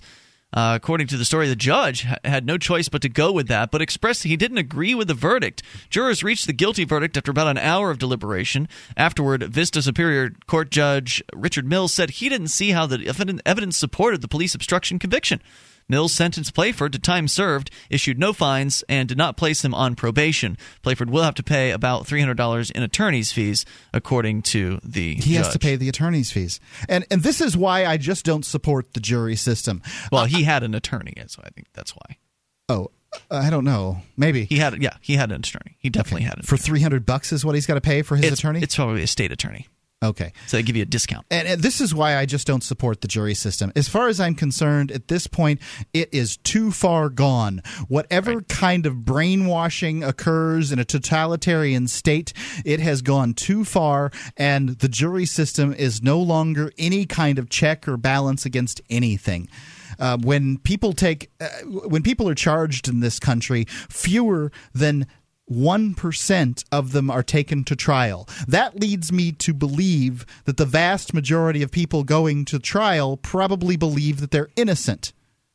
Because, I mean, right, the other 99% either had their charges dropped or they pled out. So one would assume that the pleading operation, of course, it gets some innocent people in the process because they're too scared and too poor or too whatever to take it to trial. They just want it to be over. But, you'd think that it would catch the vast majority of guilty people. So therefore, the people that are willing to take it to trial and know that, a guilty person who knows that they're guilty, takes it to trial, knows they're going to get a larger sentence. That means to me that largely innocent people will take it to trial, but juries find more than 60%, about 2/3 of the time, they find for the state.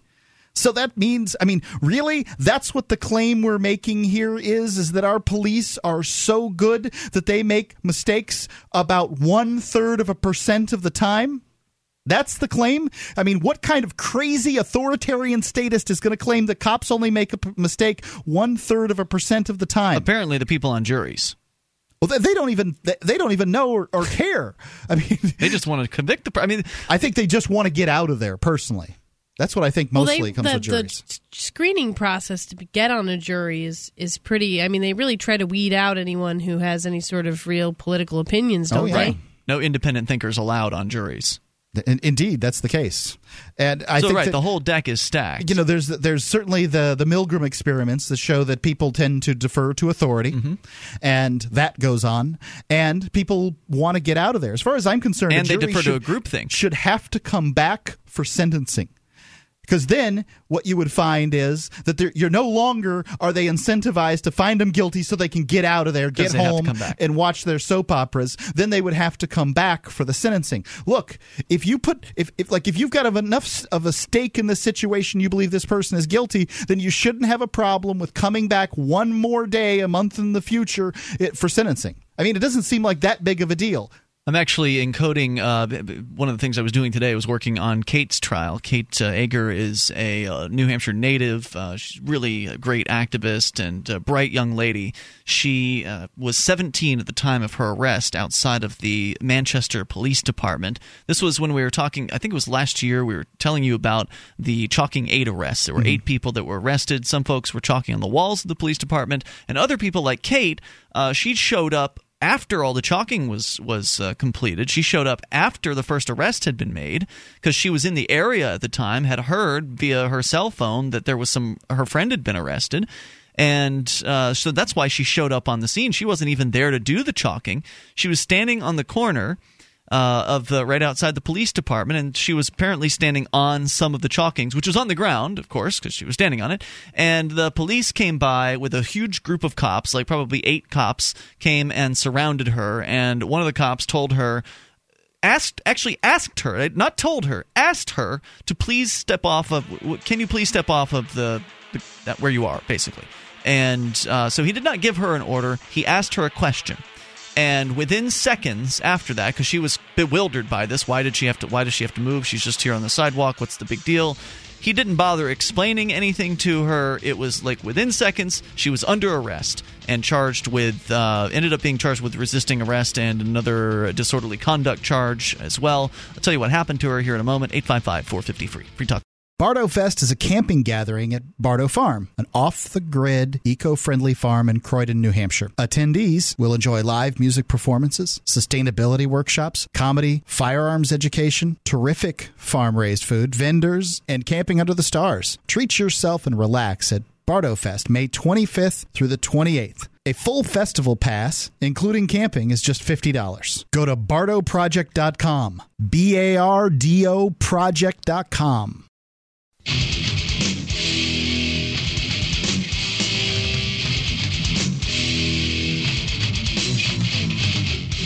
This is Free Talk Live. Bring up what you want. Toll free at 855-450-FREE. It's the SACL CAI toll-free line. Join us on our website at freetalklive.com. Enjoy all the features completely free. Once again, freetalklive.com is where you can go and you can access great stuff like our mobile site, m.freetalklive.com. will take you right to quick links for all of our streams. The broadband stream, the midband, and narrowband streams.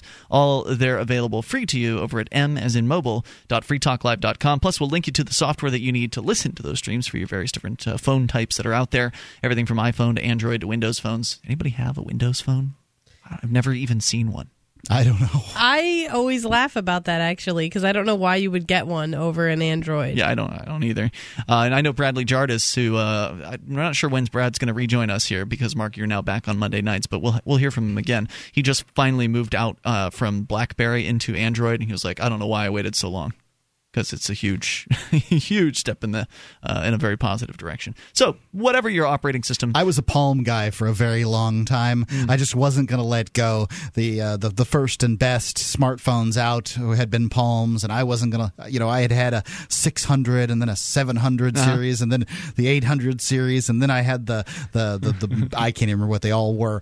But the last one they made was Pre, and these things, just flopping all over the place. So I moved to Android. Frankly, I don't really like touchscreens very much, but I wasn't sure if I was going to like it or not, but I actually do. I like the swipe, which is a really fancy keyboard where you don't ever have to pick your finger up from it except when you're done with a word.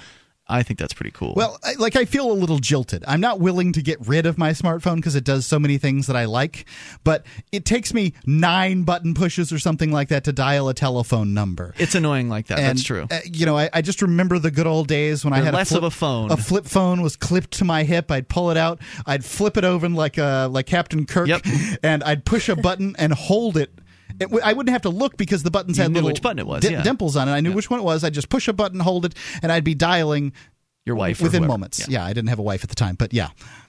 So anyway, you can go and get tuned in online by going to m.freetalklive.com. We're talking about the arrest of Kate Ager, who is one of the local activists here in the Keene area. She was born in Keene and has lived here her whole life. She got active with the Liberty Movement through the 420 celebrations, actually, that happened a couple of years ago that were big news here in Keene and actually made international headlines over cannabisculture.com. She's really turned into quite the well-rounded liberty activist young lady, and she's really principled and really smart.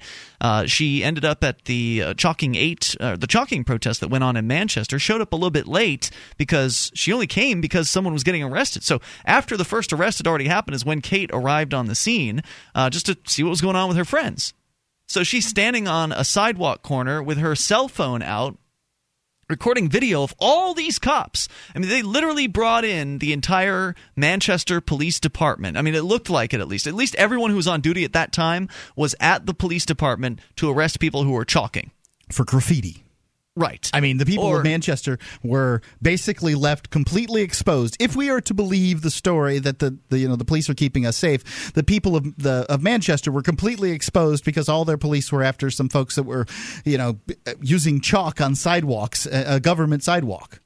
Right, and it's ludicrous. Now, there were some people that were chalking on the building, and one could claim that that's somehow bad or whatever, but to me, it's still chalk, and it's government property. I don't know that it's a public safety issue. Right. It's annoying, property. I'll give you that. You certainly don't need to bring out the entire police department for this, but that's basically what they did. So she's just standing on the corner recording video of these just swarms of cops everywhere. So the video is silent. If you search over at freekeene.com, search for Kate Arrested, it's the first article that comes up. And the video is silent for about a minute 15, where she's just kind of panning around, getting a view of what these cops are doing. And then eventually the cops kind of start circling around her. And they don't like cameras much. If you go through the video a few times, you can kind of get a count of how many there were. There were approximately 8 to 10 cops right on this street corner, right next to where Kate was standing. And I'm going to just play the audio here of what it is that the sergeant in this case, Patty, says to her. Excuse me. Can you get off the chalk, please? That was a question, wasn't it? Excuse me? Can you get off the chalk, please? That's actually a fairly nice request to say please to someone. Yeah. Excuse me? Can you get off the chalk, please? Okay. Well, she's a little bewildered by this. Off the chalk? Yeah, it's evidence of a crime. I'm standing on the sidewalk. I know. I'm asking you to leave because it's evidence of a crime. We have to take How is writing? Listen, this is your last chance. I'm just. You don't need to ask me. I'm telling you. I have a question. I don't have time for that. He doesn't have time to answer one question. But yet, prior to this interaction, there's cops just milling about. They're just milling. Seconds count in chalking crimes. Right. He doesn't have time. Look, citizen, we don't have time for your questions. We have asked you to get off the chalk. I mean, he did at some point say telling in there shortly after. Well, he did, make a change on how he was approaching her with this. That's true, but he used the term telling at some point. Here we go. I have a question. I don't have time for that. How is writing? I'm giving you a lawful order to leave because we have to take pictures of this. If how you don't want to move, how is writing on the sidewalk? You're under arrest. Get off of me! Literally, within 2 seconds of him telling her, "I'm giving you a lawful order to leave," blah blah blah, sidewalk. Right. 2 seconds later, if you don't want to leave, then we're going to have to arrest you. He gives her 2 seconds, and she's still trying to ask the question, which is the mode she's been in ever since she's been, made the request of in the first place. I don't think this took 10 seconds from, excuse me, can you get off the chalk? It's about 25 seconds. 25 full seconds interaction 25 before he grabs her and arrests her. Wow. I mean, it's pretty quick, right? Like, there's not a lot of time. This might make sense if you're talking about a bank robbery, clearing the sidewalk, or something like that. You're talking about chalk, right? As though they need to get pictures is the excuse, right? There's lots of things to take pictures of. There's police photographer there. If they ignored her, she would have wandered off. Absolutely true. Or if they just simply answered her question like reasonable people might do, and then, convinced her to move off. They wanted to arrest her. They'd already made 7 arrests. Go ahead and make an 8th, or 6 or 7 at that point. So let's just arrest as many liberty activists as we possibly can. So this is the incident that went to court the other day, and a number of us from Keene came out there. There's also some folks from Manchester that came out. We did some jury outreach prior to the court session beginning, so everybody that was coming into the courtroom or coming into the building was offered a flyer, and they were actually a little cold to the flyers. Normally in Keene we have more success with handing people flyers. One of the guys suggested it might have been because we had signs as well, so we kind of had signs and flyers, and maybe the signs were turning people off. But either way, some jurors got the flyers, some didn't. Of course, we're doing jury nullification outreach, which encourages jurors to vote their conscience rather than just voting whatever the law is, to vote how they feel about the law, whether or not it should even apply in this case, for instance. You can go to FIJA.org, F-I-J-A, as in Fully Informed Jury Association, FIJA.org, to learn more about jury nullification. So we do jury outreach, and then the jury is chosen, and then the trial begins. We got full video coverage of the entire trial. It'll be up later at freekeene.com, so look for that. But it was a jury trial, and so I wanted to talk about what her experience was with this jury trial. I'll get to that here in a moment. 855-450-FREE. That's the SACL CAI toll-free line. You can take control of the airwaves. So basically, Kate was arrested for asking a question. She was arrested for not being compliant as fast as the police wanted her to. 855-450-FREE. You must obey, and obey immediately. Free Talk Live. Do you have a website or product that you make available to people nationally or even internationally? Free Talk Live is heard on more than 100 radio stations and 2 XM channels. FTL has also been voted 5 times the best political podcast of the year and 4 times been named to Talkers Magazine's Heavy 100 list, the 100 most important radio programs in the country. We can do ad packages for you from as little as $500 a month on up to $3,000. I'll work with you to customize a package that will work within your budget. Contact me, Mark, at freetalklive.com.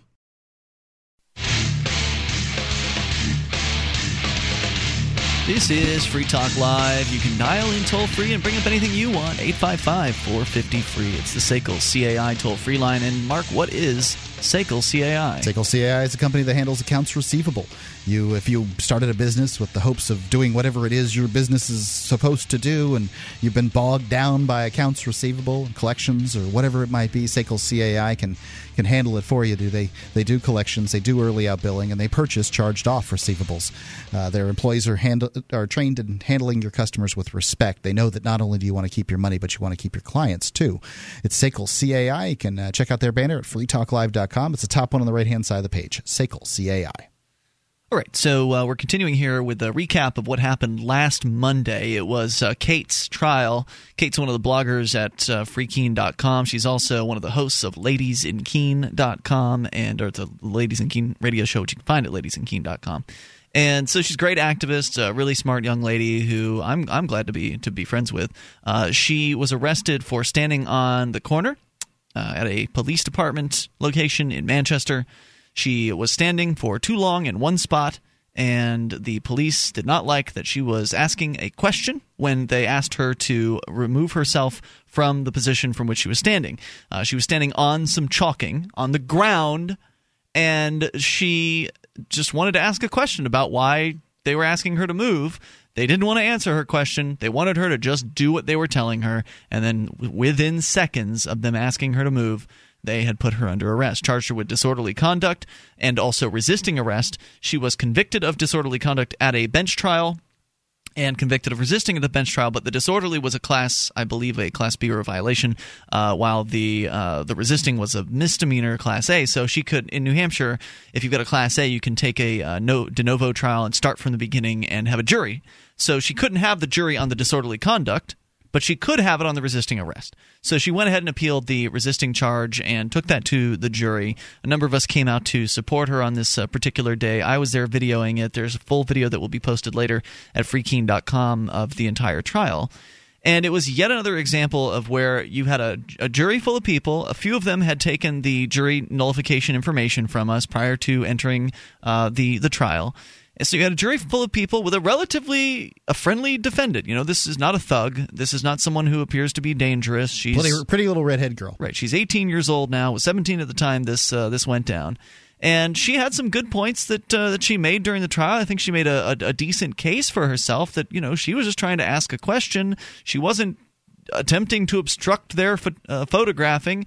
I mean, it wasn't like it was going to rain in a half a second, and the police needed, at that instant in time, to get the picture. The police, of course, were trying to make her look like a recalcitrant. And true, during the arrest, she did go limp during the arrest and ended up being kind of lifted up. But once she was lifted up, she walked with the police. The police claimed that she didn't walk with them all the way into the police station. She showed the video that shows her walking into the police station. So the police, I thought, looked pretty questionable. Well, I think that the jury's stuck in this quandary.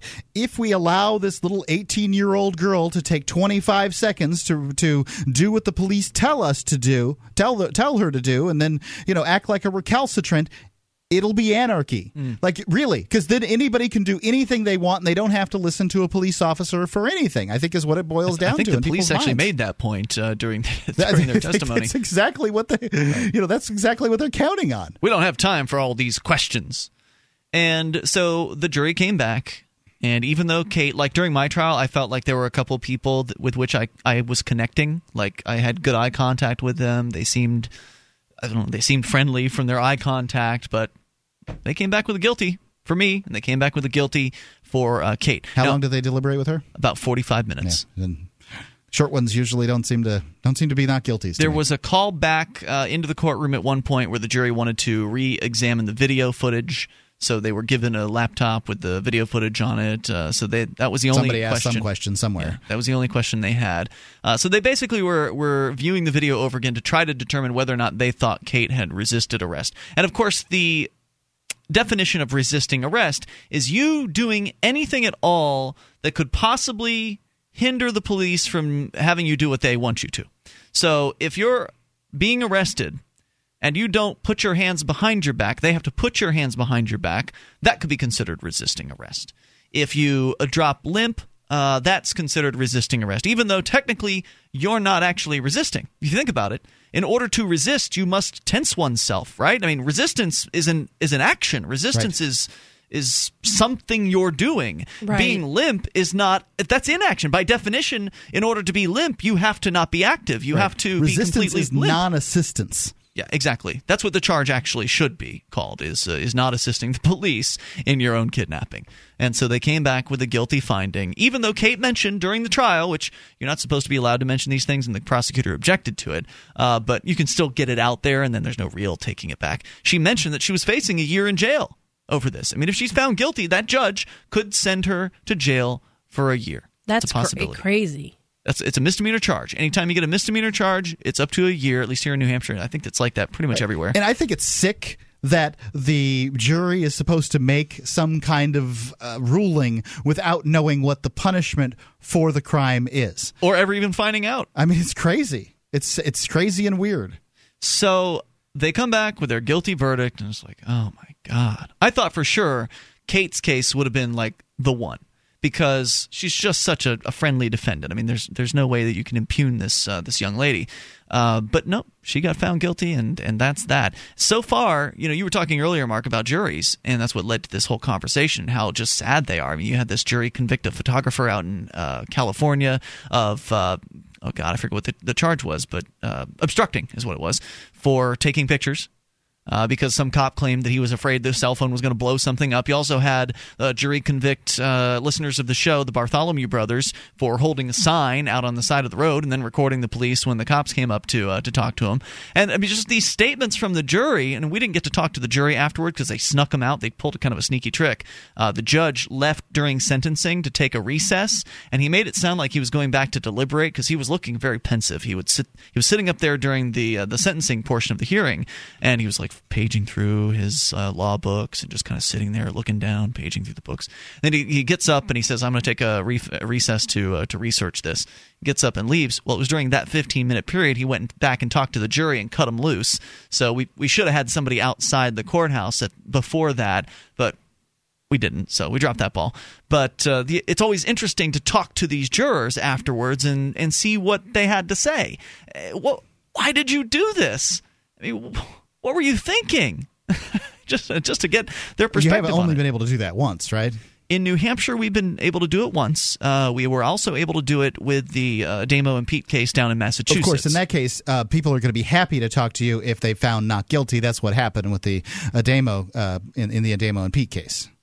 Right. So, I mean, when everybody, and every one of them has to find you guilty, has voted not guilty, who wants to talk to you people? It's obvious you're there to support the defendant. Yeah. I mean, why in the world, if I just found somebody guilty, why would I want to talk to the friends about why I did that? Well, we did get the one guy to do a juror. Jim tells all is what you can look for on freekeen.com if you'd like to see what one juror had to say. But it's just so sad because they are so obedient, and they just do whatever it is the state tells them to do.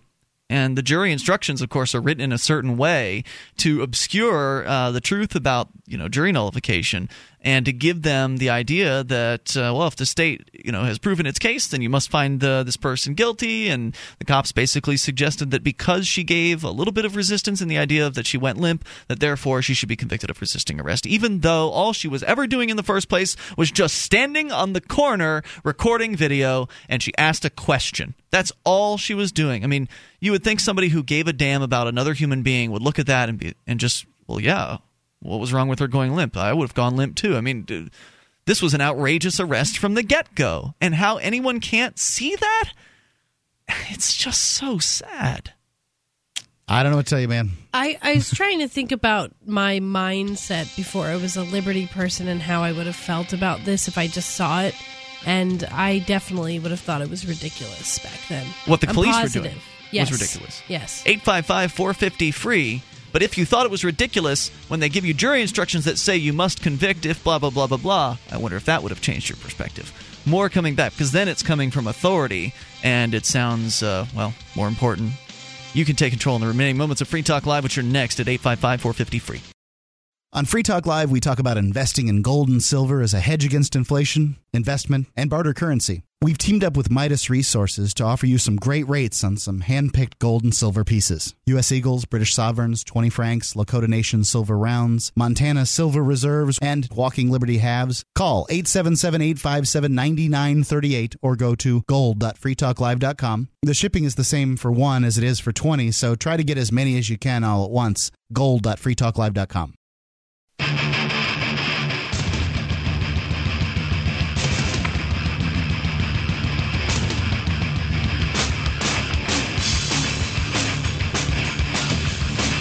This is Free Talk Live, and you can bring up anything you want. Even in these remaining moments, there's enough time for you and your thoughts. 855-450-FREE. The SACL CAI toll-free line, 1-855-450-3733. You can join us on our website at freetalklive.com. Enjoy all the features on the site, totally free, so head on over to freetalklive.com, get interactive there. You can enjoy stuff like the listening options, which include live streams in 3 different bit rates. We've got the radio listening choices, including over 100 AM and FM stations that air the show at various different times throughout the week. Our satellite listening choices include XM satellite radio, where you can hear us 7 nights a week. Also, the KU band free-to-air channel is also available. The webcam and the listen lines that allow you to call from any phone that can dial long distance. Listen that way. Go to listen.freetalklive.com. That's listen.freetalklive.com. So we go to Loring, listening in Florida. You're on Free Talk Live in the amp lines. Hey, Loring. Hey, guys. There was some discussion the other night about immigration, and a guy named Bear called in, and he was ranting and raving about the Constitution and how you shouldn't change it and so on and so forth. And the question I would pose to people who are of his mindset is this. Where does the Constitution authorize the federal government to create or enforce immigration law? It does not. It really doesn't, but I mean, there's this argument that has to do with migration, which really is about importing of slaves. I find it confusing, but you know, it has migration in it, and so does immigration. So I think people can find it confusing. Sure, yeah, but I think even people like Bear wouldn't try and misinterpret the slave trade clause to be something that authorizes or authorizes the government to, create immigration law. I mean, maybe he would. I don't know. Well, I mean, the Constitution doesn't authorize the government to regulate drug use either, but they do that anyway. Yeah, but Bear was of the mindset that, the government should follow the Constitution. So, I mean, if you hold that position, then logically you can't advocate the federal government create or enforce any immigration law whatsoever. Yeah, I mean, the first laws weren't until the 1880s. Indeed. I wish you guys would have called him out on that, but I know he was being loud and shouting and ranting. It was kind of hard to talk to him, but that's all I had, guys. Very good. Thanks, Loring. Thanks, Loring. Appreciate hearing. Hey, you going to PorcFest? Loring. I am. All right. See you there, man. Yeah, you bet I am. All right, man. All right, see you. 855-450-FREE, SACL CAI toll-free line. I mean, that migration clause versus immigration, it's a debate I don't generally like to have, whether or not the federal government has the right to enforce immigration. I mean, well, right, because even if they had written it in there, would that all of a sudden make it okay? No, it would not. Yeah, because people should be free to cross imaginary lines as long as somebody on the other side of that line wants them to be there. And, if right. I want to rent to immigrants, if I want to hire immigrants, I should be able to do that. And all the problems that have to do with immigration in this country, really, the big problems that have to do with immigration in this country are about the government giving away free stuff to freeloaders. And frankly, when you do the math, it still doesn't matter that America still comes out better for having illegal immigrants in this country, even when you consider the freeloaders. But hey, I understand why people don't want to pay for freeloaders coming to this country. I got it. I don't see any reason why they should. If you want to make it easy for people to come here. You want them tracked? Let them go through and get a work visa. Let anybody who wants to come here get a work visa. That work visa will give them a Social Security number. They can file their taxes. They can pay their taxes like everybody else does. They'll be ineligible for whatever government bennies that are out there that they shouldn't be eligible for. Whatever. They're not here for the government bennies. The vast majority of them are. They just want to work. That's what I was going to ask. How many illegal immigrants actually get government benefits like that? Because it seems like it'd be really hard to get government benefits without a Social Security number and a birth certificate or Right. A lot of them actually pay in because they get a social security number of somebody who's dead or whatever. One, yeah, they get a fake number, so they're actually paying those taxes. Sure, but you can't talk to the anti-immigration folks in that way. Right. They just don't want to hear it. As I understand it, the mothers, the WIC program and the programs for young mothers and stuff like that, they're not supposed to ask where you're from. Plus some of them will also complain just because they're going to school, like sending their kids to a government school. Yeah. And this technically is welfare, but it certainly is. It's middle class welfare, frankly. But how many of those people complaining about it are also sending their kids to that same government school? Right. And my kid doesn't go to your school, then why in the world do I have to pay for it? And again, the solution to the problem, of course, is to get rid of these welfare problems. Is to get rid of the government schools. Right. The United States doesn't have an immigration problem; it has a welfare problem. Absolutely. In fact, there's a neat story. We're not going to have time for it tonight, but it's in my show prep. And, by the way, if it's right and just to force people to pay for schools that your kid goes to, by the way, the federal money goes to these schools too, then it's right and just to pay for these schools all over the world. I mean, if it's right and just to make the U.S. taxpayer pay for schools in the United States, then it's right and just to make them pay outside of the United States too. I mean, well, no, Mark, sovereign nation. We're sovereign nation. What the hell does that mean? Borders. But why should I have to pay for your kid inside of our borders? I'm talking about what's right and just. If the people inside the borders are as good as the people outside the borders, then we should have to pay for their schooling too. Well, you're just a globalist. You're trying to make one world government. It's because it's a ludicrous scenario in the first place. Well, that's our system. You don't like it, you can leave. Right. Well, I'm just saying your system doesn't make any sense. Well, actually, if you don't like it, you probably can't leave in some cases. Mark, you can't go to Canada. That's true. And the United States government wants you to do all kinds of registering and paying fees and taxes when you leave now. So it's not like you're free to leave. I mean, now you got to buy your way out just like they did in Roman slavery time. I mean, Julius Caesar was a slave. He bought himself out of slavery. Now, let's say you're poor and you want to leave, right? So there's these taxes, and of course you got to buy that plane ticket, or somehow you're going to have to pay to get off of this prison colony. And of course, then you're only going to end up going to another prison colony called some other, plot of land in another place where a different set of masters will set a slightly different set of rules for you. So why you'd want to leave anyway? Maybe there is a better prison colony, but that's up for discussion. So let's say you're poor and you decide you want to have a yard sale to help raise the money because you're poor. You don't have a whole lot. You got the stuff that's in your house, and maybe if you were to be able to sell the stuff in your house, you'd be able to raise the money for the boat ticket or plane ticket or whatever to get you out of here.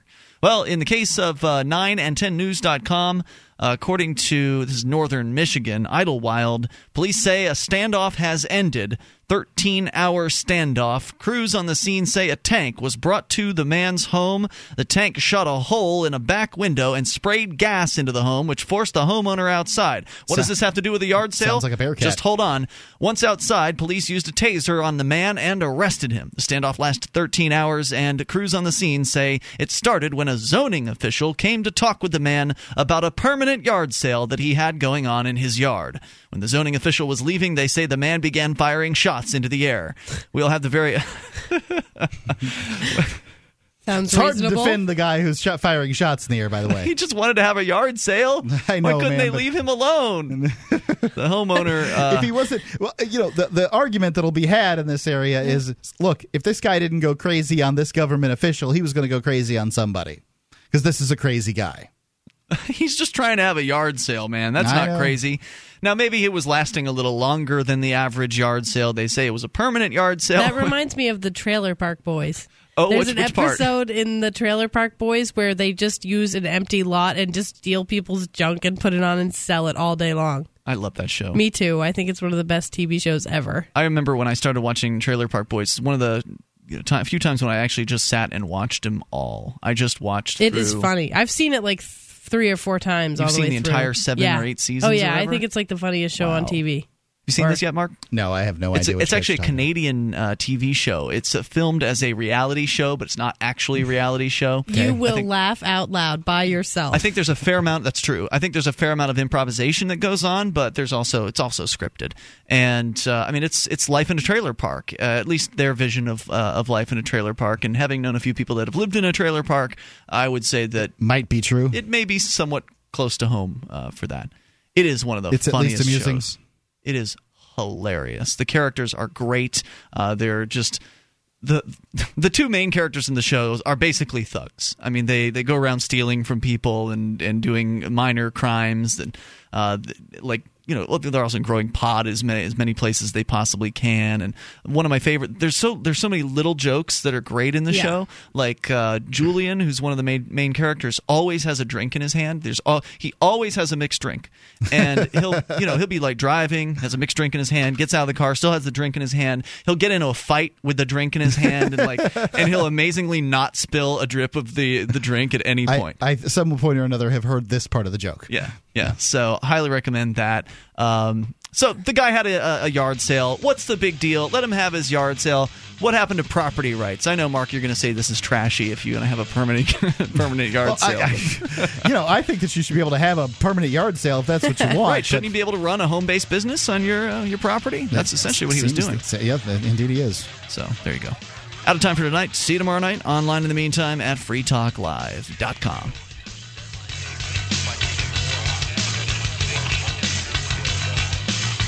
The following edition of the Edgington Post interview series is brought to you by the Free Talk Live AMP program. Become a Free Talk Live amplifier today for as little as $3 a month. Get perks and help us get on more radio stations and more internet connections at amp.freetalklive.com. That's amp.freetalklive.com. And here's Mark.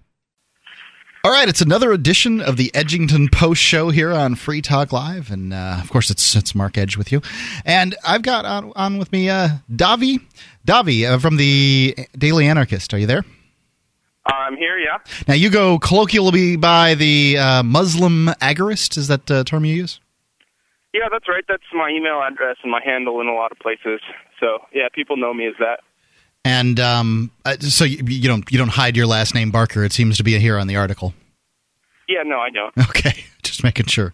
Didn't want to go put it out there if that's wasn't the right thing to do. So you've got an article out that I thought was pretty interesting, and it's in it. You're talking about activism for profit, essentially. And here on Free Talk Live, we've had some level of success with that, being sort of one of the first sort of real libertarian radio programs out there, and managing to make it work as a business. And I just not everybody's going to see this over at where is it, dailyanarchist.com, and I just wanted you to share some of the ideas in it. Well, I guess the reason that it came up for me is that I'm sort of one of the forms of activism I'm into is agorism, which means sort of trying to unplug myself from the wage labor market or whatever and the tax structure and sort of engage in sort of private commerce with private people privately. And part of what that means is figuring out how to sustain myself on these various sort of entrepreneurial projects. Like I do freelance graphic design, I sell art, I write, I do all these things. And what I'm sort of realizing is to do that, it's really of concern to me that the people I'm working with are sustainable.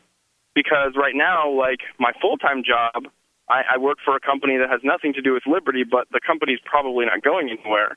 But like my primary income as far as like agorist or liberty income is concerned is Silver Circle. And if the movie Silver Circle doesn't do well, then the sequel doesn't happen, and so it's not like I can depend on that income the way that I can a regular 9-to-5 job. Yeah, and certainly I'm hoping that Silver Circle does well, but one never knows. Well, yeah, but we all are. And, I think it's awesome, and it does well, and if I were a central planner in the marketplace, I would dictate that it did well, but I'm not, so... the question came up for me of, are liberty projects sustainable? And to be sustainable, they have to be profitable, or they have to be running on enthusiasm, which is not necessarily sustainable. No, it doesn't sound sustainable. It is for a little while. Yeah, enthusiasm doesn't sound particularly sustainable. But that is what most of them are running on now, is my point. Right. People are very enthusiastic about liberty. You have a lot of people who've come into the liberty movement in the last 4 years, and they're all anxious to get motivated and get activated and do something. And so that enthusiasm, in my opinion, is a bubble. And if it is a bubble, then it's going to burst, and then we're going to have a sort of downturn in the amount of activism people are anxious to do.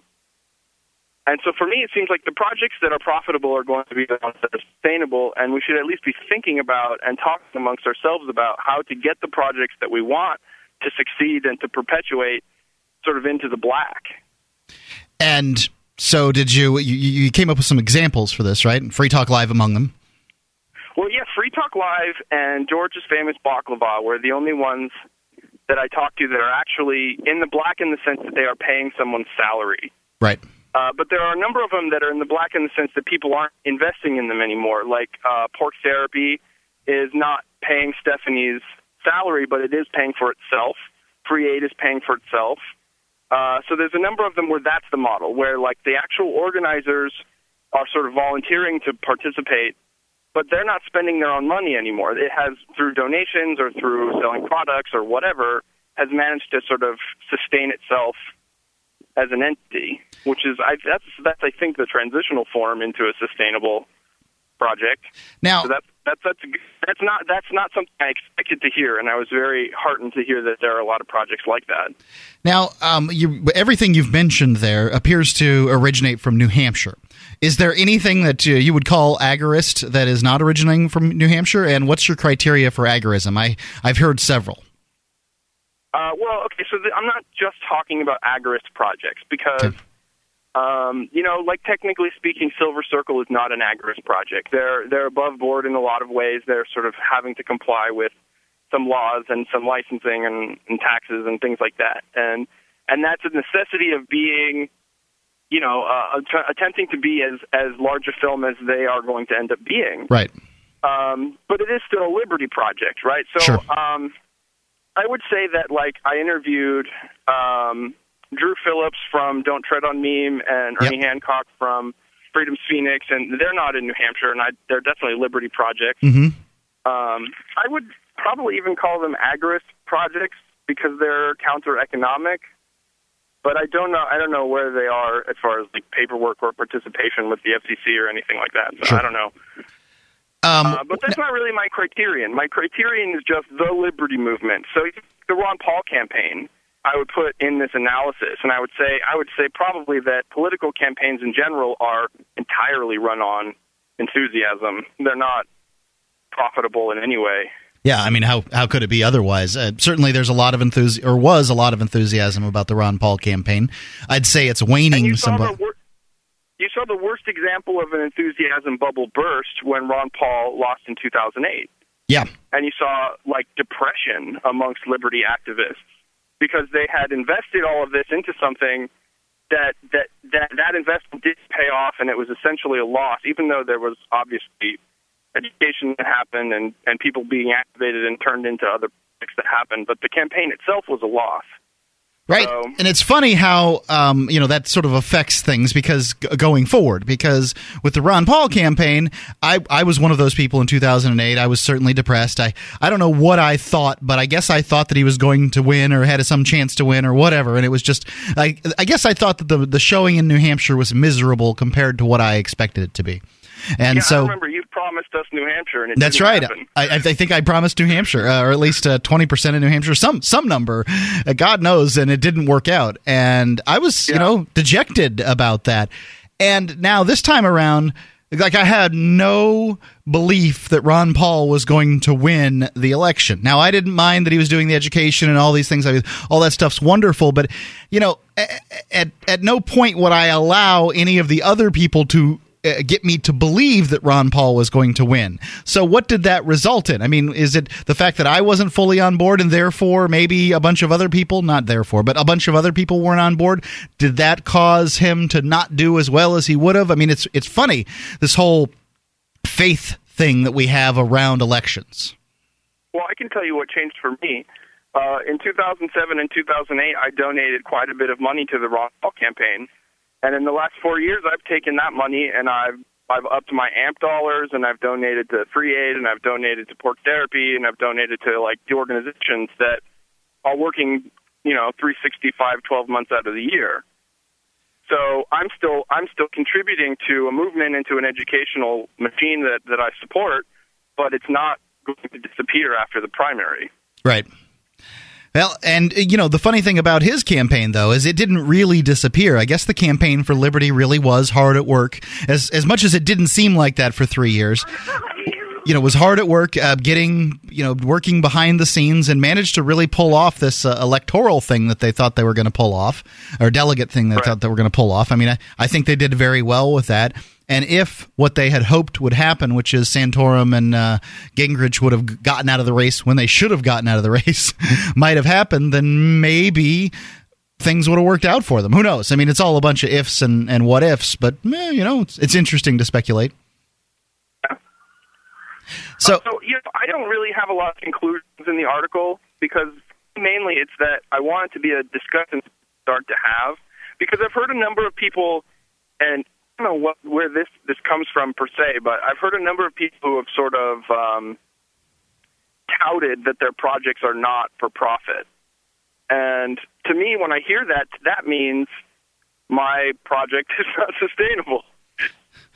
I don't know that I've heard that, but I guess anything that's worth doing is worth making a profit at, because then you can continue to do it, right? I mean, if it's something that somebody is going to want for some period of time, then why in the world wouldn't we want it to continue? Yeah, and I mean, I'm not really talking about the tax status. Like, I understand that as far as like profit organization versus non-profit organization, technically an organization like Free Aid would be classified as a non-profit organization, but behind the scenes, it's still run like a business. Davi, I'm having a little bit of in and out with your audio. Is there if you can wander over to some place that you believe to give you better reception, please do so. Okay. So, Free Talk Live kind of does what you're saying, though. We have the AMP program, which is sort of a not-for-profit contained within a for-profit, if you understand. I mean, we tell people that their dollars will go specifically to advertise, market, and promote Free Talk Live. So we're going to buy ads and go to conventions and, maybe buy some equipment for some radio stations and things like that. So their dollars aren't going to buy us, whatever it is that we want, cars and, house payments and all those things. We get that from advertising. So, does that fit or not fit in what you're talking about in that arena? No, I think that fits almost exactly. I feel like the donation model is working for a lot of projects. So there's it's sort of like if you were talking to a financial consultant about your stock portfolio or something like that, they always say that you should diversify your assets and that you should have like 10% in gold and 50% in bonds or whatever. I don't know what the ratios are. Sure.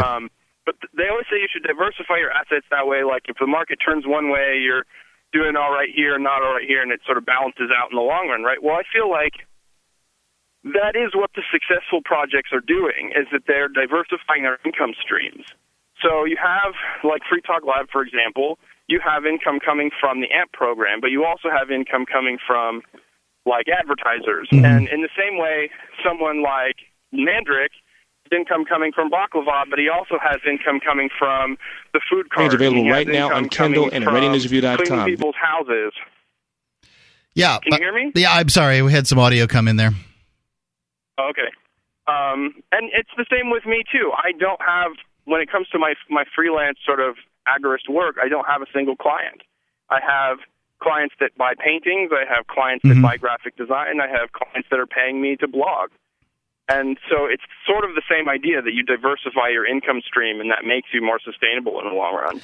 This was advice given to me when I started early on in advertising. Essentially the same thing, which is, the lady who handled national advertising basically told me, look, don't do what these other reps have done and just, put all your eggs in one basket. You need to stay, it's fine to have an auto dealer or two, but you don't want to have your whole client base be a bunch of car dealerships because, when the market falls out on people buying cars, then you're going to be in real big trouble or whatever. And that was the advice. So sounds similar in that arena.